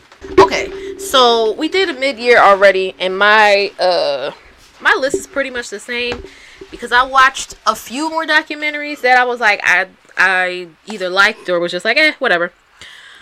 So I had The Curious Case of Natalia Grace was on the bottom, and not because it wasn't informative or anything, but because them last couple episodes went off the rails a bit. We stopped talking about the child and the case, and it got really into the parents.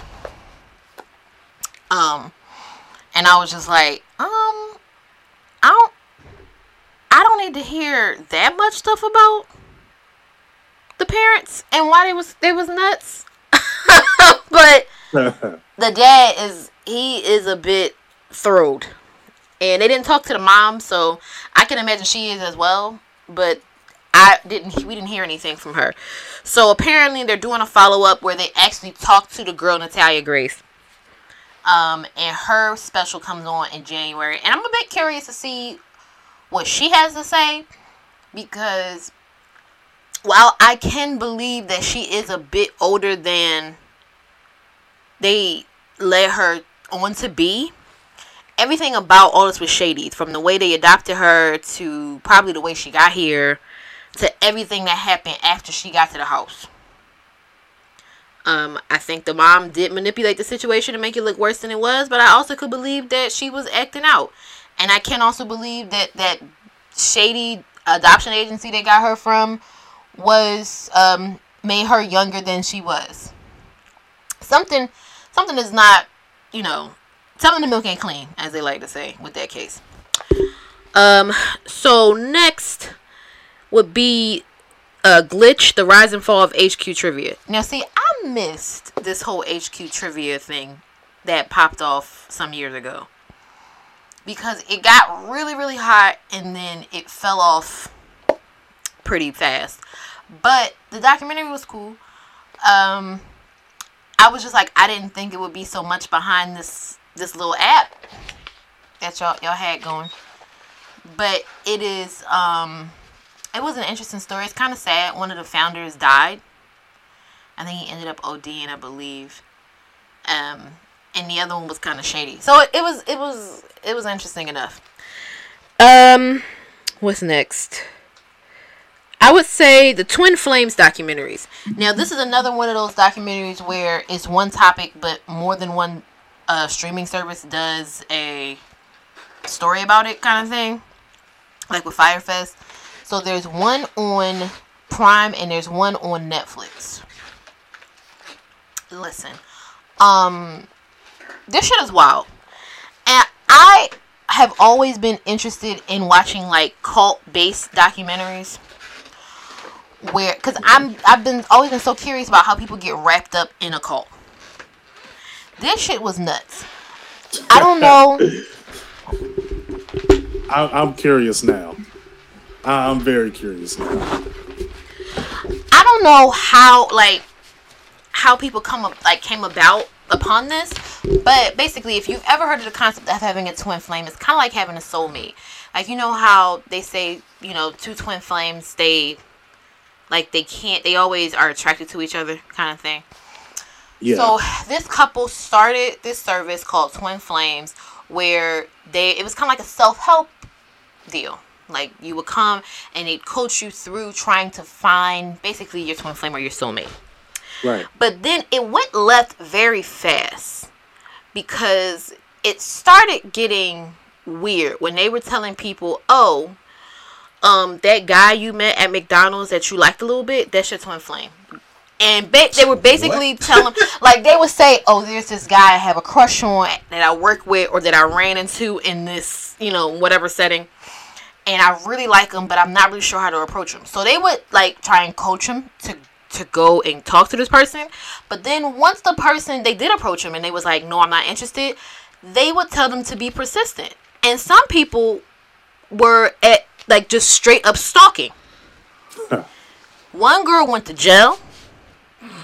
Sorry, it's not funny. And you know what is a little bit funny? The way she was trying to explain it. She was like, it was a complete coincidence. After he got the restraining order, I went out for my birthday, and I didn't know he was going to be there. So then he called the cops, and they locked me up. Oh, yeah. Something's fishy. Something's fishy. And it was a mess. Like, she ended up going back with her parents because she really, like, fucked her whole life up off this stalking charge. And she wasn't the only one who ended up either getting in some kind of legal trouble, or the person was just like, please leave me alone, and was just like, I'm uncomfortable with how persistent you are. Then it took another left turn when it started getting culty. Okay, they started telling these people, they was like basically brainwashing these people to believe that whoever we say, they were matchmaking, whoever we say your twin flame is who your twin flame is. And that's how they started with the people on the outside. When they realized there was resistance from the people on the outside, they started matching people from the inside. That's cool. Was just like, they were like, I'm not attracted to this person, or I don't feel anything for this person. And they would tell people, then it got weird where they were just like, we're queer affirming here. We love queer people. Because they had like some gay and lesbian people, and they had some trans people in the group. But then it got weird when they were like, it was two women who previously would not have considered themselves a lesbian or queer, and they would match them up and be like, one of you has to be the man. And it was like, what? Like, they had video of a class where it was like these two people, because eventually they started having people become coaches, and they had to bring other people in under them, which sounds like a pyramid scheme. Oh my God. So it's a lot of stuff, but the wild part is the way they've been navigating all of this, none of it is actually illegal. So like, they're still actively going today. They can't really shut down. Mm-hmm. So they would tell these people, like, they were basically arguing with this lady. It was like, I don't remember their names. So say their names were like Anne and Susan. Okay. And it would be like, Susan, you're the feminine energy. Anne, you're the masculine energy. But your name should be Dan. Because how can you be a masculine energy with a name like Anne? And she's like, I never really thought about being a masculine energy and having a masculine name. And dude was just like, your name is Dan. I'm going to refer to you as he. Like, it was wild. That sounds kind of creepy. So they were like having people get rid of their spouses they already had. They were having people, like, it was a mess. And then they eventually, because you have to have some responsibility in this too. So I can't say that they just did this, but they were coercing people into getting top surgery and getting gender reassignment surgery. And they were just like, I'm not really comfortable with it. They can do that? They were just like pressuring them, like, but you're the man. How are you going to be the man and you still have breasts? Or how are you the man and you haven't had reassignment surgery? It was wild. And then they had some of the people living with them on their like property. Yeah.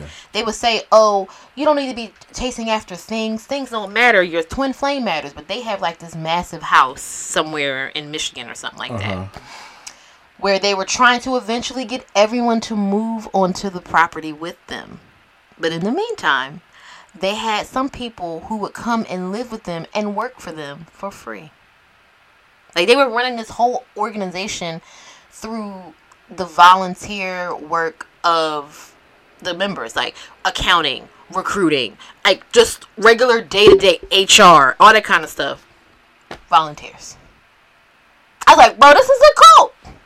That's. And they talk to people. That's wild. That's wild. They talked to people who had gotten out, and they also, because in the Prime one, it was primarily people who had gotten out of it. Yeah. But in the Netflix one, it was a bit more in depth, and they talked to family members of people who still were involved, or were basically in that transitional, we're trying to get deprogrammed stage. Okay. As well as people who got out. So the Netflix one, I think, went a little bit more in depth. If you put them both together, they would be one whole documentary, I believe. Got you. Okay. But it was just like, I was like, this is fucking wild. I would have never been like, you know what? The self-help group is telling me that I need to stalk this man. Let me get to stalking. Like, that is crazy. So that was that. I'm sorry. I didn't mean to get so off on that one. Okay, so one of the new ones I watched was Bad Surgeon, Love Under the Knife. It's on Netflix. And I had watched a short video about this dude, but he is wild. It was this, I believe it was Italian. He's an Italian surgeon named Paolo Macchiarini. And he worked at like this institution in Sweden. I believe they are the institution that gives out the Nobel Peace Prize for medicine. I believe. So they're like super prestigious. Whatever. But, and I say whatever because when all this came out, they did their best to sweep it under the rug. So he was doing these experimental surgeries where people would have cancer or injury or something of the sort. And he was putting plastic windpipes in their body and saying it was an experimental surgery and basically lying and saying they were doing great, and none of the patients survived. And it ran the gamut. There was a guy who had cancer who passed. There was a 2-year-old who I believe, I don't know if she had cancer or she had like a different sickness, but she passed. There was a girl who was in an accident in Russia, I believe, and she had surgery. She passed. And there was another guy who had the surgery, and he elected to do the surgery. He passed. But and his argument was, well, it's experimental. I never said people were going to live. And I was like, why do y'all keep letting him do this if the results are not resulting? Like we're not getting what we're looking for from this. Because he was lying and saying that he was taking these plastic pipes and soaking them in stem cells and putting them in people's body, hoping that they would acclimate to the rest of their body. But what was really happening was he was putting like PVC pipe in these people's throats and moving on about his day. And they would end up having them taken out, but they would just be like in excruciating pain until they died. It was horrible. So on top of that, he was doing that, and then it all came out because he started dating this lady who was a news producer from the U.S. He lied about, like, he had another family over in Italy, or it was Italy, and he lied about that, and he would just say he was flying back and forth because of the surgeries when he was really just like, he would go and visit her, then he would go back and visit the wife. It was a whole thing. Now, in the video I saw, it didn't get in depth into it, but in this documentary, we find out that his wife that he has a child with was the mother of one of the patients that he botched the surgery. So my thought was, in order to stop her from like pursuing charges or bringing this to light, he started like romancing her and eventually got her pregnant. She had another child. I said, that's fucking wild. There's a lot going on. It's a lot. So then this is a lot. So then he starts the family with this lady, meets up with this lady who's supposed to be doing a news story on him, and starts like smoozing her. And they get engaged. And she like pulls her daughter out of school. She gets ready to move over to Barcelona with him. It's like 90 Day Fiancé. And he's like, don't worry, I'm going to plan our wedding. And then lies to her and says that he got the Pope to perform the ceremony. Now, sir, the lady isn't Catholic, which if you are Catholic, I don't know how loose like the rules and requirements have gotten. But as a person who was Catholic who could not get married in her own church if she wanted to, because you are not Catholic, you would know they typically do not perform ceremonies for where both the parties are not Catholic and one or more of the parties that were divorced. And both of them were divorced. And she was not Catholic. And she was like, how? He was like, I'm the Pope's personal doctor. My man's. I blame her for believing some of this shit. So basically, she believes all of this, tells all her friends to buy tickets to this wedding in Italy, and they find out that it's all a lie because somebody emails her a news story about the Pope supposed to be in, I think it was like Argentina or something, on the day of her wedding. And it had been booked for months and months. So there was no way he was going to be at their ceremony. Then she started calling the venue where she was supposed to be having it. They had never heard of the wedding. It was a whole thing. Everything basically unraveled. So she took her non-refundable plane ticket on the day of the wedding and tracked him down where he lived and then saw the wife and kids outside. And found out he was lying about everything the whole time. So his colleagues had submitted what they thought was scientific fraud to I think it's called the Carolina Institute, where he worked at in Sweden, and they ignored it and like basically retaliated against these people and tried to make them quit or get them fired. But then when this all came out, they had to let him go. But by that time, you ruined like 3 or 4 other people's lives because they tried to blow the whistle on him when just the medical shit was coming out. So it was an interesting, I would say if that sounds like something you would be interested in, go check it out on Netflix. I'm scared. Okay, so straight scared. The next one is Telemarketers, and this one was wild as well. This is on Max. It is about these like janky call centers that used to call, and if you ever gotten a call and it was like, hey, would you like to donate to the Fraternal Order of Police and keep it, those kind of calls. They had these sketchy call centers that would be doing all kinds of like weird shady stuff to get donations, and they would be telling people they were cops or firefighters to get it. Turned into like this big fraud. Like there was this guy who was like a high school dropout. They hired him at like 14 or 15, which I was just like, is that illegal? And the other guy who was like the star of it, he was like a recovering addict who at the time when the footage was shot, because they used to like take videos and everything of all the stuff that was happening in the office. If you've ever worked in a call center, ooh, child, the ghetto, okay, it's rough in there. So they were videotaping all the stuff that was happening, and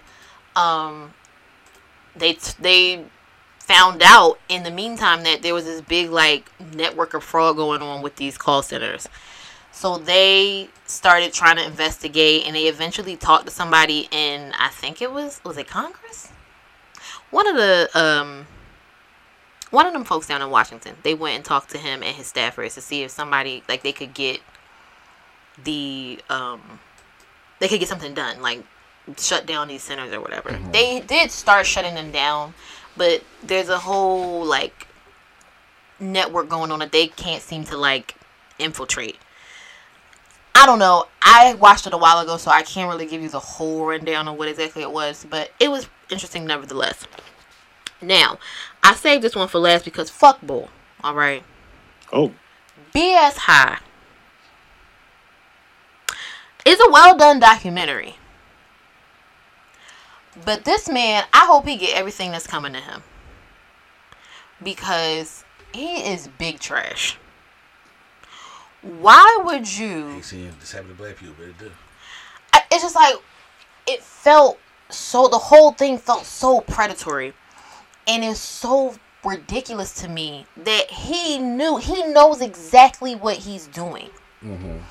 And he's doing it the way he is because he knows nothing will happen to him because of who he's doing it to and where he is committing the crime. Because since it was registered as a Christian or private school, there was nothing that the state could technically do to stop him. And you go into these communities and you cherry pick these boys out of these crazy environments, whether it be because like their school's trash or they come from a single parent home, and they may be lower income. So this seems like a great opportunity for them. Mm-hmm. But it was just like he had no remorse for any of the stuff that he was doing. I was like, this nigga's a psychopath. I'm sorry. It slipped out. At least a sociopath. Like, he just had no care in the world for this. He was putting loans and like PPP loans in these boys' names. Ooh. And getting the money and talking about, oh, I don't know what you're talking about. You done ruined these kids' lives. That documentary's a mess. Just go watch it. Because I'm not going to beat a dead horse. There are tons of videos about BS High. It's just fuckbull for the rest of my life. If I ever caught him in the street, I would love to run a fade. Yeah, I just probably go to jail. I'm going to hit him. Absolutely. Line it up. Keep Quan Chi stomping his head in the ground. As we used to say back in the day, throw me a box. I can't. He's an asshole. I'm sorry. Go ahead. It pisses me off. Even when I'm just like going through through HBO Max and I scroll by and I be like, fuck him.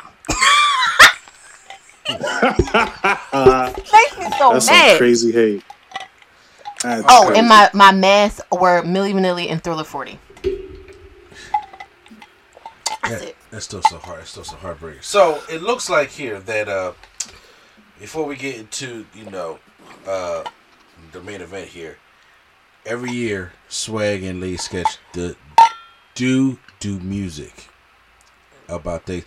And Swag was very interested about stuff you want to say. And I'm actually very, very interested in what Swag going to say. Swag already told me last month what his one album was. Oh, God. I don't know if it still stayed that way, but no, it didn't. No, it didn't. That was straight bias. Okay, cool. Okay. Speaking objectively now, I'm like, no, that wasn't. I like that album, but no, that was me on a high. My goat was back.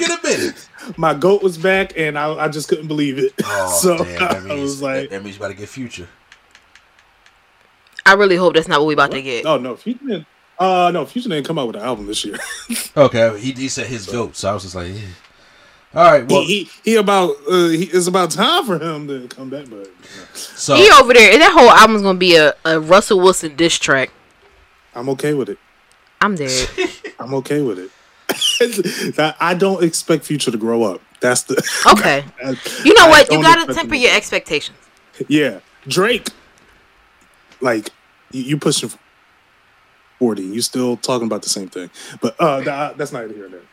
Should I start mine? Yes, yes, please. I just talked a bunch. I'm sure these folks how to hear me. Yeah, I was gonna say. Since we just said Drake for all the dogs is number 10.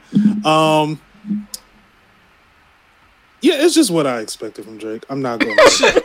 Again, temper your expectations. Yeah, it was like, bro, you could have done something, but you didn't. I did like the song with J. Cole, a first-person shooter. Really good, really great collaboration with him. And I knew this album had to be good for the sole fact that Drake pulled out Party Next Door out of his cave, and I was like, where has he been? Why are you just leaving this man without food and water? But hey, I need a hit song. Come along with me. Party Next Door is his bad boy roster. It really, yes. And, anyway, Drake is number 10. Number 9, Victoria Monet, Jaguar 2. Hey, was it this album? She had a song that said, "Don't call me, call your mama." I'm gonna start saying that to people. As much as I can't say that word. It's this album. I'm gonna start saying it. Don't call me, call your mama. You got a problem? Don't call me. I was like, oh man, that was I was singing that out loud. This song made me feel like a bad bitch. I'm gonna be. This What? album made me feel like a bit like it's certain albums that just bring that up. Like SZA, she just brings that. Wait, was SZA this year or last year? That was this year. I may have to make an adjustment real quick. But I'll go into my number 8, Spider-Verse by Metro Boomin. Really solid album. I didn't expect anything crazy. I will say there's not a song better than Sunflower on this album. However, the collection of songs on here were much better than the collection of songs on the first Spider-Verse album, where I think he did a good job. I don't like Coi Leray at all, but somehow Metro made a song with her that was really good. And only Metro could do that. Number 7, New Blue Sun by IDRE 3000. This is house cleaning music at its finest. House cleaning music at its finest. I felt good listening to this album. And I know everybody wanted Andre to rap. I wanted Andre to rap. I know. But look, I have not listened to it yet. and not like because I don't want to. I just really haven't gotten around to it. It's not a travel and listen to. It's more of a I need background noise type of listen to. Okay. My phone went to sleep. Okay. Number 6, Let's Start Here by Lil Yachty. If I had to give someone Artist of the Year, it would be him because he has impressed me on levels that I didn't even think was possible. Making this little funk album, funk rock album, was actually a surprising thing to hear from him and someone of his caliber. I started listening to a little bit more of his music this year, and I started really liking him. And he started a record label with 2 people that I really enjoy. One name is Draft Day, the other is Caribou, and I really enjoy them. But yeah, he somehow withstood the test of time and is still relevant, which is shocking. Number 5, Michael by Killer Mike. I ain't gonna lie. The whole reason this is on this list and the one that's carrying this, the album's good. It's not bad by any means. The album's good. But that Andre 3000 song with Future, that's the best song on it. That is the best song of the album. I was like, oh I'm my sorry. God. I just... Is that the one with his like class switches on the front of it? With little double ears? Yeah. Boy. How do you pick those two together? And then... I don't know how he picked. I feel like they weren't in the studio at the same time. They couldn't have been. I don't think Future's ever in the studio with anyone when he makes collaborations because they never go with anything that's happening. I did see a picture with him and SZA, and I was like, this is about to be the most toxic thing I've ever heard in my life. No, you got to throw who's some more toxic folks? Throw some Brent Faiyaz on there. Yeah, Brent. Some Division. I don't even listen. That would be like too toxic for radio. Yeah, Brent is a interesting case because it's like he knows he is, and he's like, I'm gonna keep it up. I'm like, how about no? Our kid likes him, and I don't know how I feel about that. Oh. Turn it off. Somebody help him. Number 4, Utopia by Travis Scott. I got to give him credit here because I can never sit through a Travis Scott album. Travis Scott, okay. I can never sit through an album of him. It's just, I can only take him in doses. It's like Meek Mill. I could only take one Meek Mill song a year, and I'm done. But somehow I think this is his best when it comes to production and performance and just switching lanes. However, it does sound a lot like Kanye West Yeezus, which Travis Scott was a producer on. So I can understand the influences there. But this was a pretty solid album. Number 3, Rocket Power by Quavo. I didn't think this was going to be on my list. I'm not going to lie. I heard one single by Quavo called Honey Bun. Forgive me for saying this, but when I heard the song, I was like, you didn't mourn enough. This is not good. I was like, this is not good whatsoever. He ain't mourn enough. You damn right. That's actually quite funny. I was like, bro, what?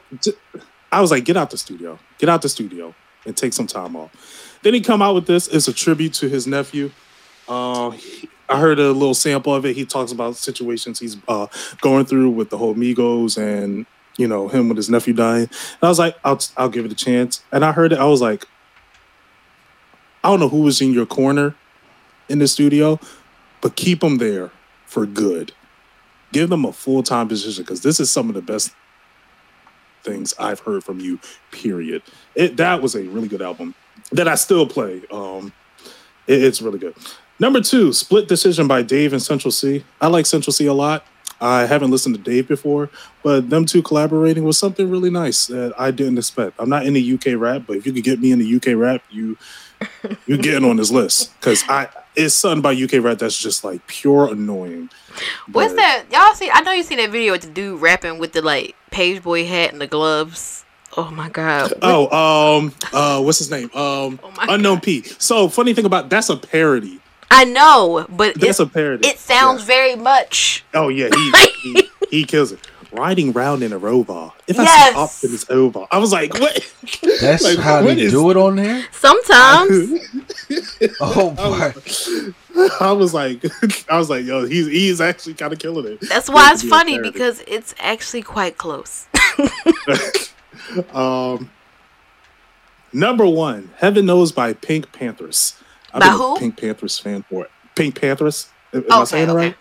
Oh, okay. I thought I was saying it wrong. I've been a fan of her for a while, and this is just this album made me feel like I was floating. Now there were problems with a lot of features on here. It just didn't fit the vibe she was going with. I like the Central C feature; it was okay, but again, without him, it would have been even better song. Same thing with Rima, I think his name is. I forget how to pronounce his name, but yeah, this was, oh my god, this was such a good album. This was such a good album, and she really got out of that box of Boy's a Liar, and I was like, thank God, because that song was getting tiring after a while. Honorable mentions: SZA, SOS. I can't believe I forgot that came out this year. What was it? I just had another one, and I lost it. Burna Boy. Burna Boy, that was a good album, but his last one was much better. Don't you hate that? Man, you have no idea, especially for how great that last album was. And yeah, That's how I felt about Nas's albums. Like, I didn't dislike them, but I didn't like them as much as the King's Disease series. right. I I want to say I like the Doja Cat album, but I'm afraid demons are going to haunt me, so I'm not. So yeah, get it together, Doja, please. Get help. Is Doja slipping? That slip, she fell. She did a full sprint off the edge. I was like, That's what's going on with Doja Cat. I don't know, and I don't question it anymore. I just take what I can. Also, that's not an album, but it's a song, "Hillbillies" by Baby Keem and Kendrick Lamar. Baby Keem, thank you for having Kendrick stop making musical bean pies. I had enough of it. Did Rap you for say fun. musical bean bean pies? pies? Where did you get that Yes. from? Bro, I'm like, bro, it's just like there's a time and place for it. All right, Kendrick, we know you can rap. Just have fun. All right, we know what you're capable of. Okay, I don't want to hear a story about your auntie. I don't want to hear we cry together. I don't want to hear dead. that stuff. Okay, just have fun. Just have fun. Thank you, Baby Keem, for getting him on the right track. Musical bean pies. That's wild. Every time I listen to Kendrick, I gotta put a kufi on, and it's like I don't want to. But you know what? I appreciate that. If that's where he at right now in this space, then be there. I want people to be their authentic selves rather than make something because it is what is popular in the moment. That's like now, Shy Drake, though. combination. Yes. Combination. He upsets me so deeply in my soul. I just for the record, where is mixtape Drake at? He's 36. That's the problem. Oh, that was the other thing I forgot. The Little Brother documentary. Throw that on there. I appreciate folks being able to be honest about what went wrong and things and be introspective about their part and how something fell apart. Because far too often, people are not honest about what really happened, or they're telling one side of the story, or they're not accepting any of the blame. Mm-hmm. And it's just, I hate that shit.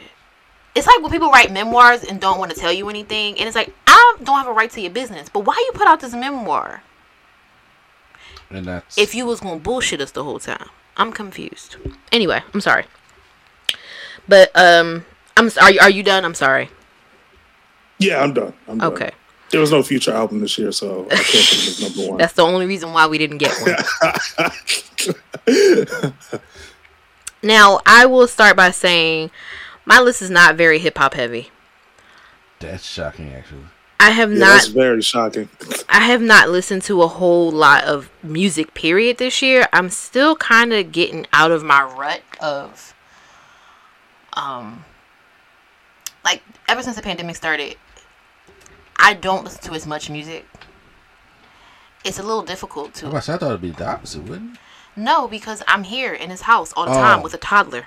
Okay. Yeah, I listen to more music when I'm traveling. Exactly. Gotcha. Oh, so no, I wasn't trying to. No, I get you. I understand. I am not able. My circumstances have changed. I'm not in the office all day where I can put my headphones on and just like put my head down and work. Mm-hmm. I'm not commuting where I have 2 to 3 hours of time to just listen to things that are on my list of albums to listen to. So I really don't have the time to sit down with music or books, honestly, anymore. So I have a very short list. It's not even a full 10. This is still a list. Let's do it. And it's not in any order. So, don't bite my head off. So, I'm going to start with Kenyon Dixon, the R&B you love. He made my list last year with his album he had in 2022. He makes good music. I'll give him that. Mm-hmm. Victoria Monet, Jaguar 2. I love Victoria Monet. Album. I'm just happy to see her getting her recognition now, because she's been around for a minute, playing the background. She gives me very much unproblematic Carrie Hilson vibes. Because Carrie Hilson can knock her own way. Carrie Hilson's something. She can't get out her way. It's actually quite upsetting. Janelle Monáe, The Age of Pleasure. Now, I will say, I enjoyed this album for what it was. Did I enjoy it as much as I enjoy her other albums? No. However, going to see her in concert made me like this album much more.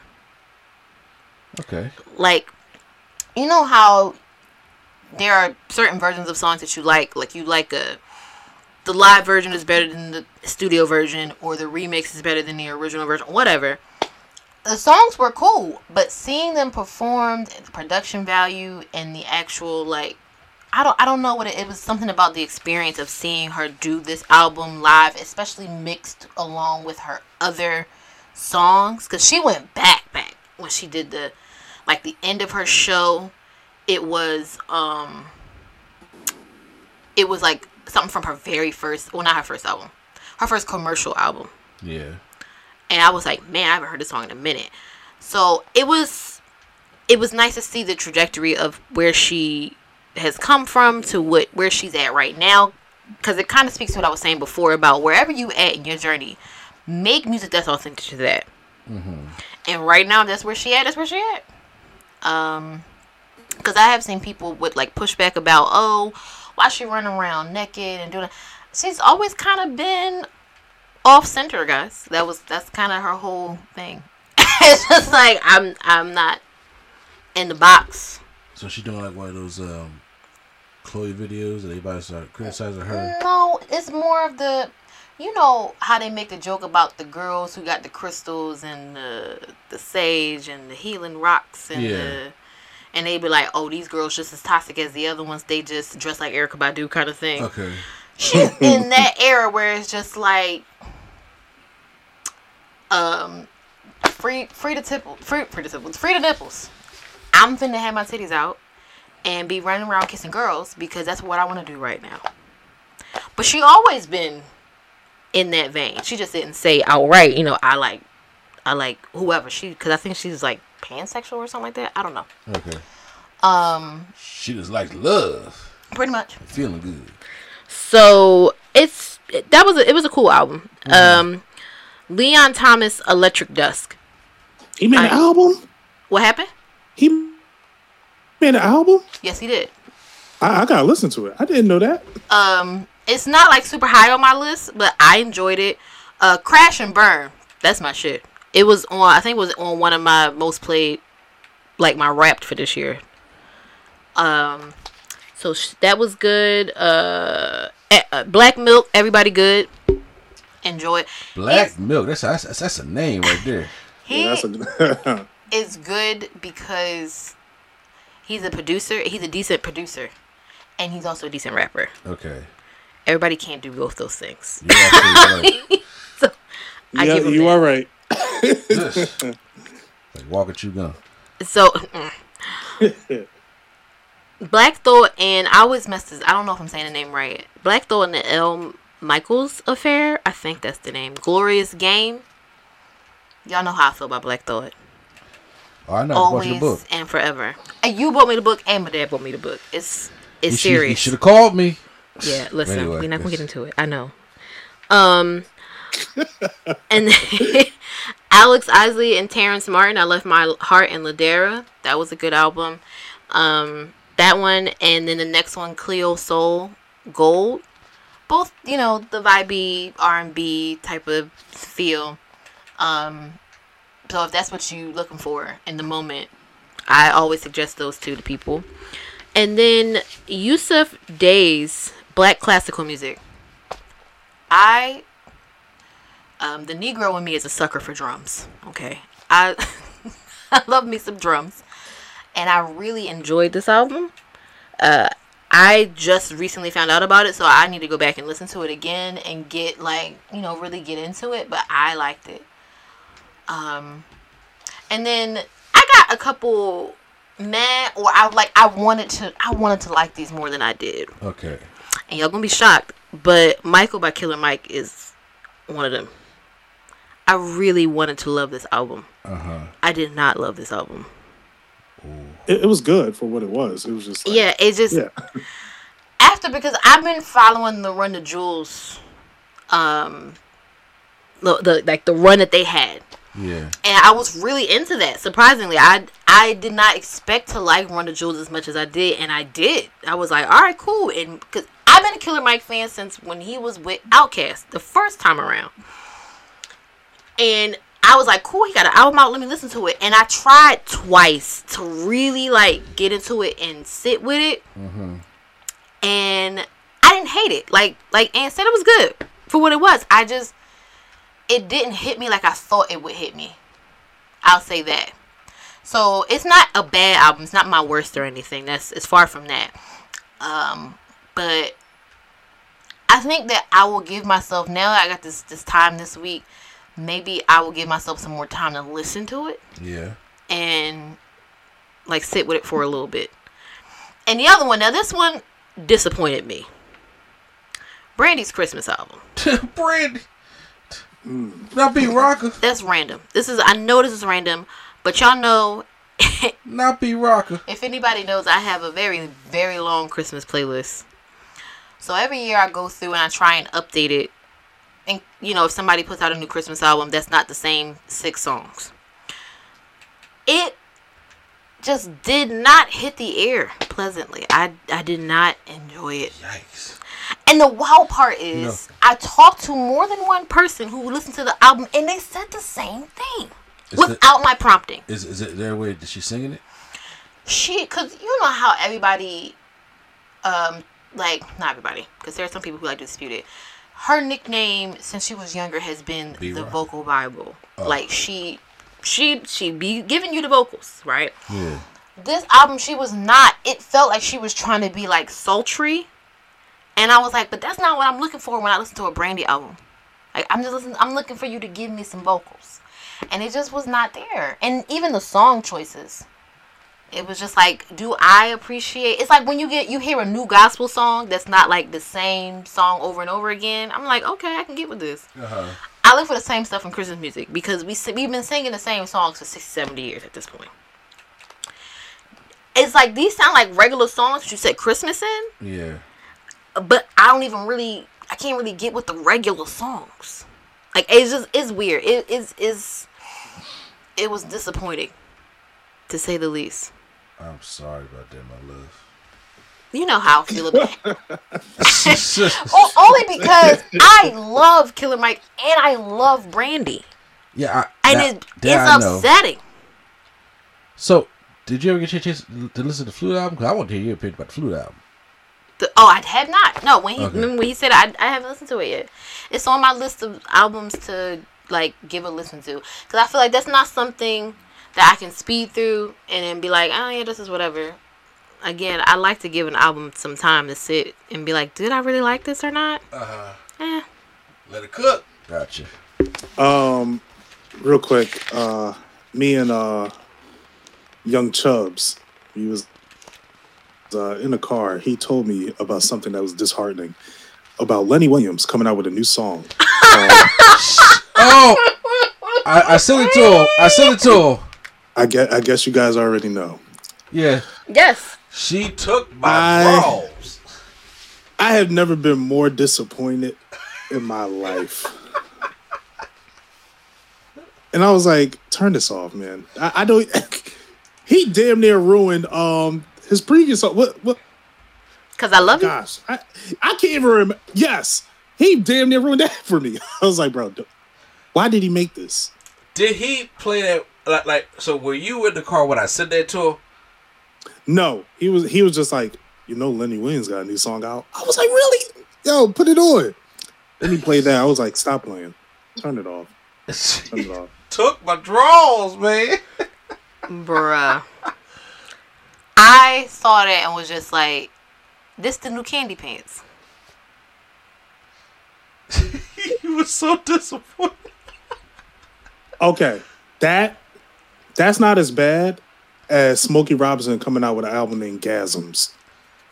It's a little bad, but you're right. It's not as bad as Smokey. I fit in there. It's still disturbing to me. Probably making fun of the ladies. Let me tell you this. Let me tell you the song names on Gasm. It's a 9-track album. Oh, yeah, we know some of them. Number one. Oh, you already? Okay. All right. No. Oh, okay. Gasms. How You Make Me Feel. I Want to Know Your Body. I Keep Calling You. Roll Around Beside You. If We Don't Have Each Other, You Fill Me Up. I fit in there. I don't think you heard. She just said it like, I fit in there. I didn't. He missed that one. He missed her saying that. She said, I fit in there. What are these old heads doing? We don't know. Truly, we don't. They try to come back out because, y'all try to keep breathing life into them. That's big facts. I'm saying is, that's exactly what's happening. I don't want to hear any complaints about rap nowadays. I'm going to point this to them and be like, what are y'all doing? What are y'all doing? What are you talking about? She took the draws. I just want to know, do you know why it's called that? No. So, this came about because break it down. Lenny Williams posted a video and was like, I'm in here counting my draws. I'm trying to make sure she ain't get a pair and bury him in the backyard. Ask your grandma about that. And it was like, check out my new single, She Got My Draws. So, one of the old, like, hoodoo type, what do you want to call it? I don't even know. It's like an old hoodoo voodoo thing. If you get a pair of a man's drawers and bury him in the backyard, he'll never leave. He will always be in your house. No. Just no. Hence why he was like, ask your grandma about that. I hope ain't nobody still doing that. Please don't. It's too many dudes out here ain't worth keeping in your house. The only drawers you should probably bury is when you skid it up. Again? Burn those. I'm trying to formulate words. Nothing is coming out. I already know how that's Chubbs' ball, so I said I got to tell him about the draws. I got to tell him about the draws. Life was better. I know he shared the draws with you. You know what I'm saying? But Jesus. Life was better without knowing that song existed. That's all I'm saying. I was like, life was so much better without. Liddy, I take your legendary work. Timeless. But no, I more recently see a lot of older artists come up with these new songs. I'm about to say, who they still got an audience. Somebody's still listening. Look, not everybody can be my boy Genuine out here. What about Elgin? Oh Lord.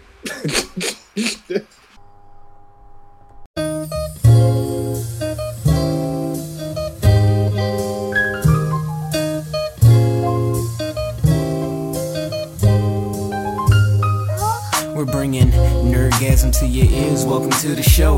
We don't need any gimmicks, you already know. So sit back, relax, and hit the like button.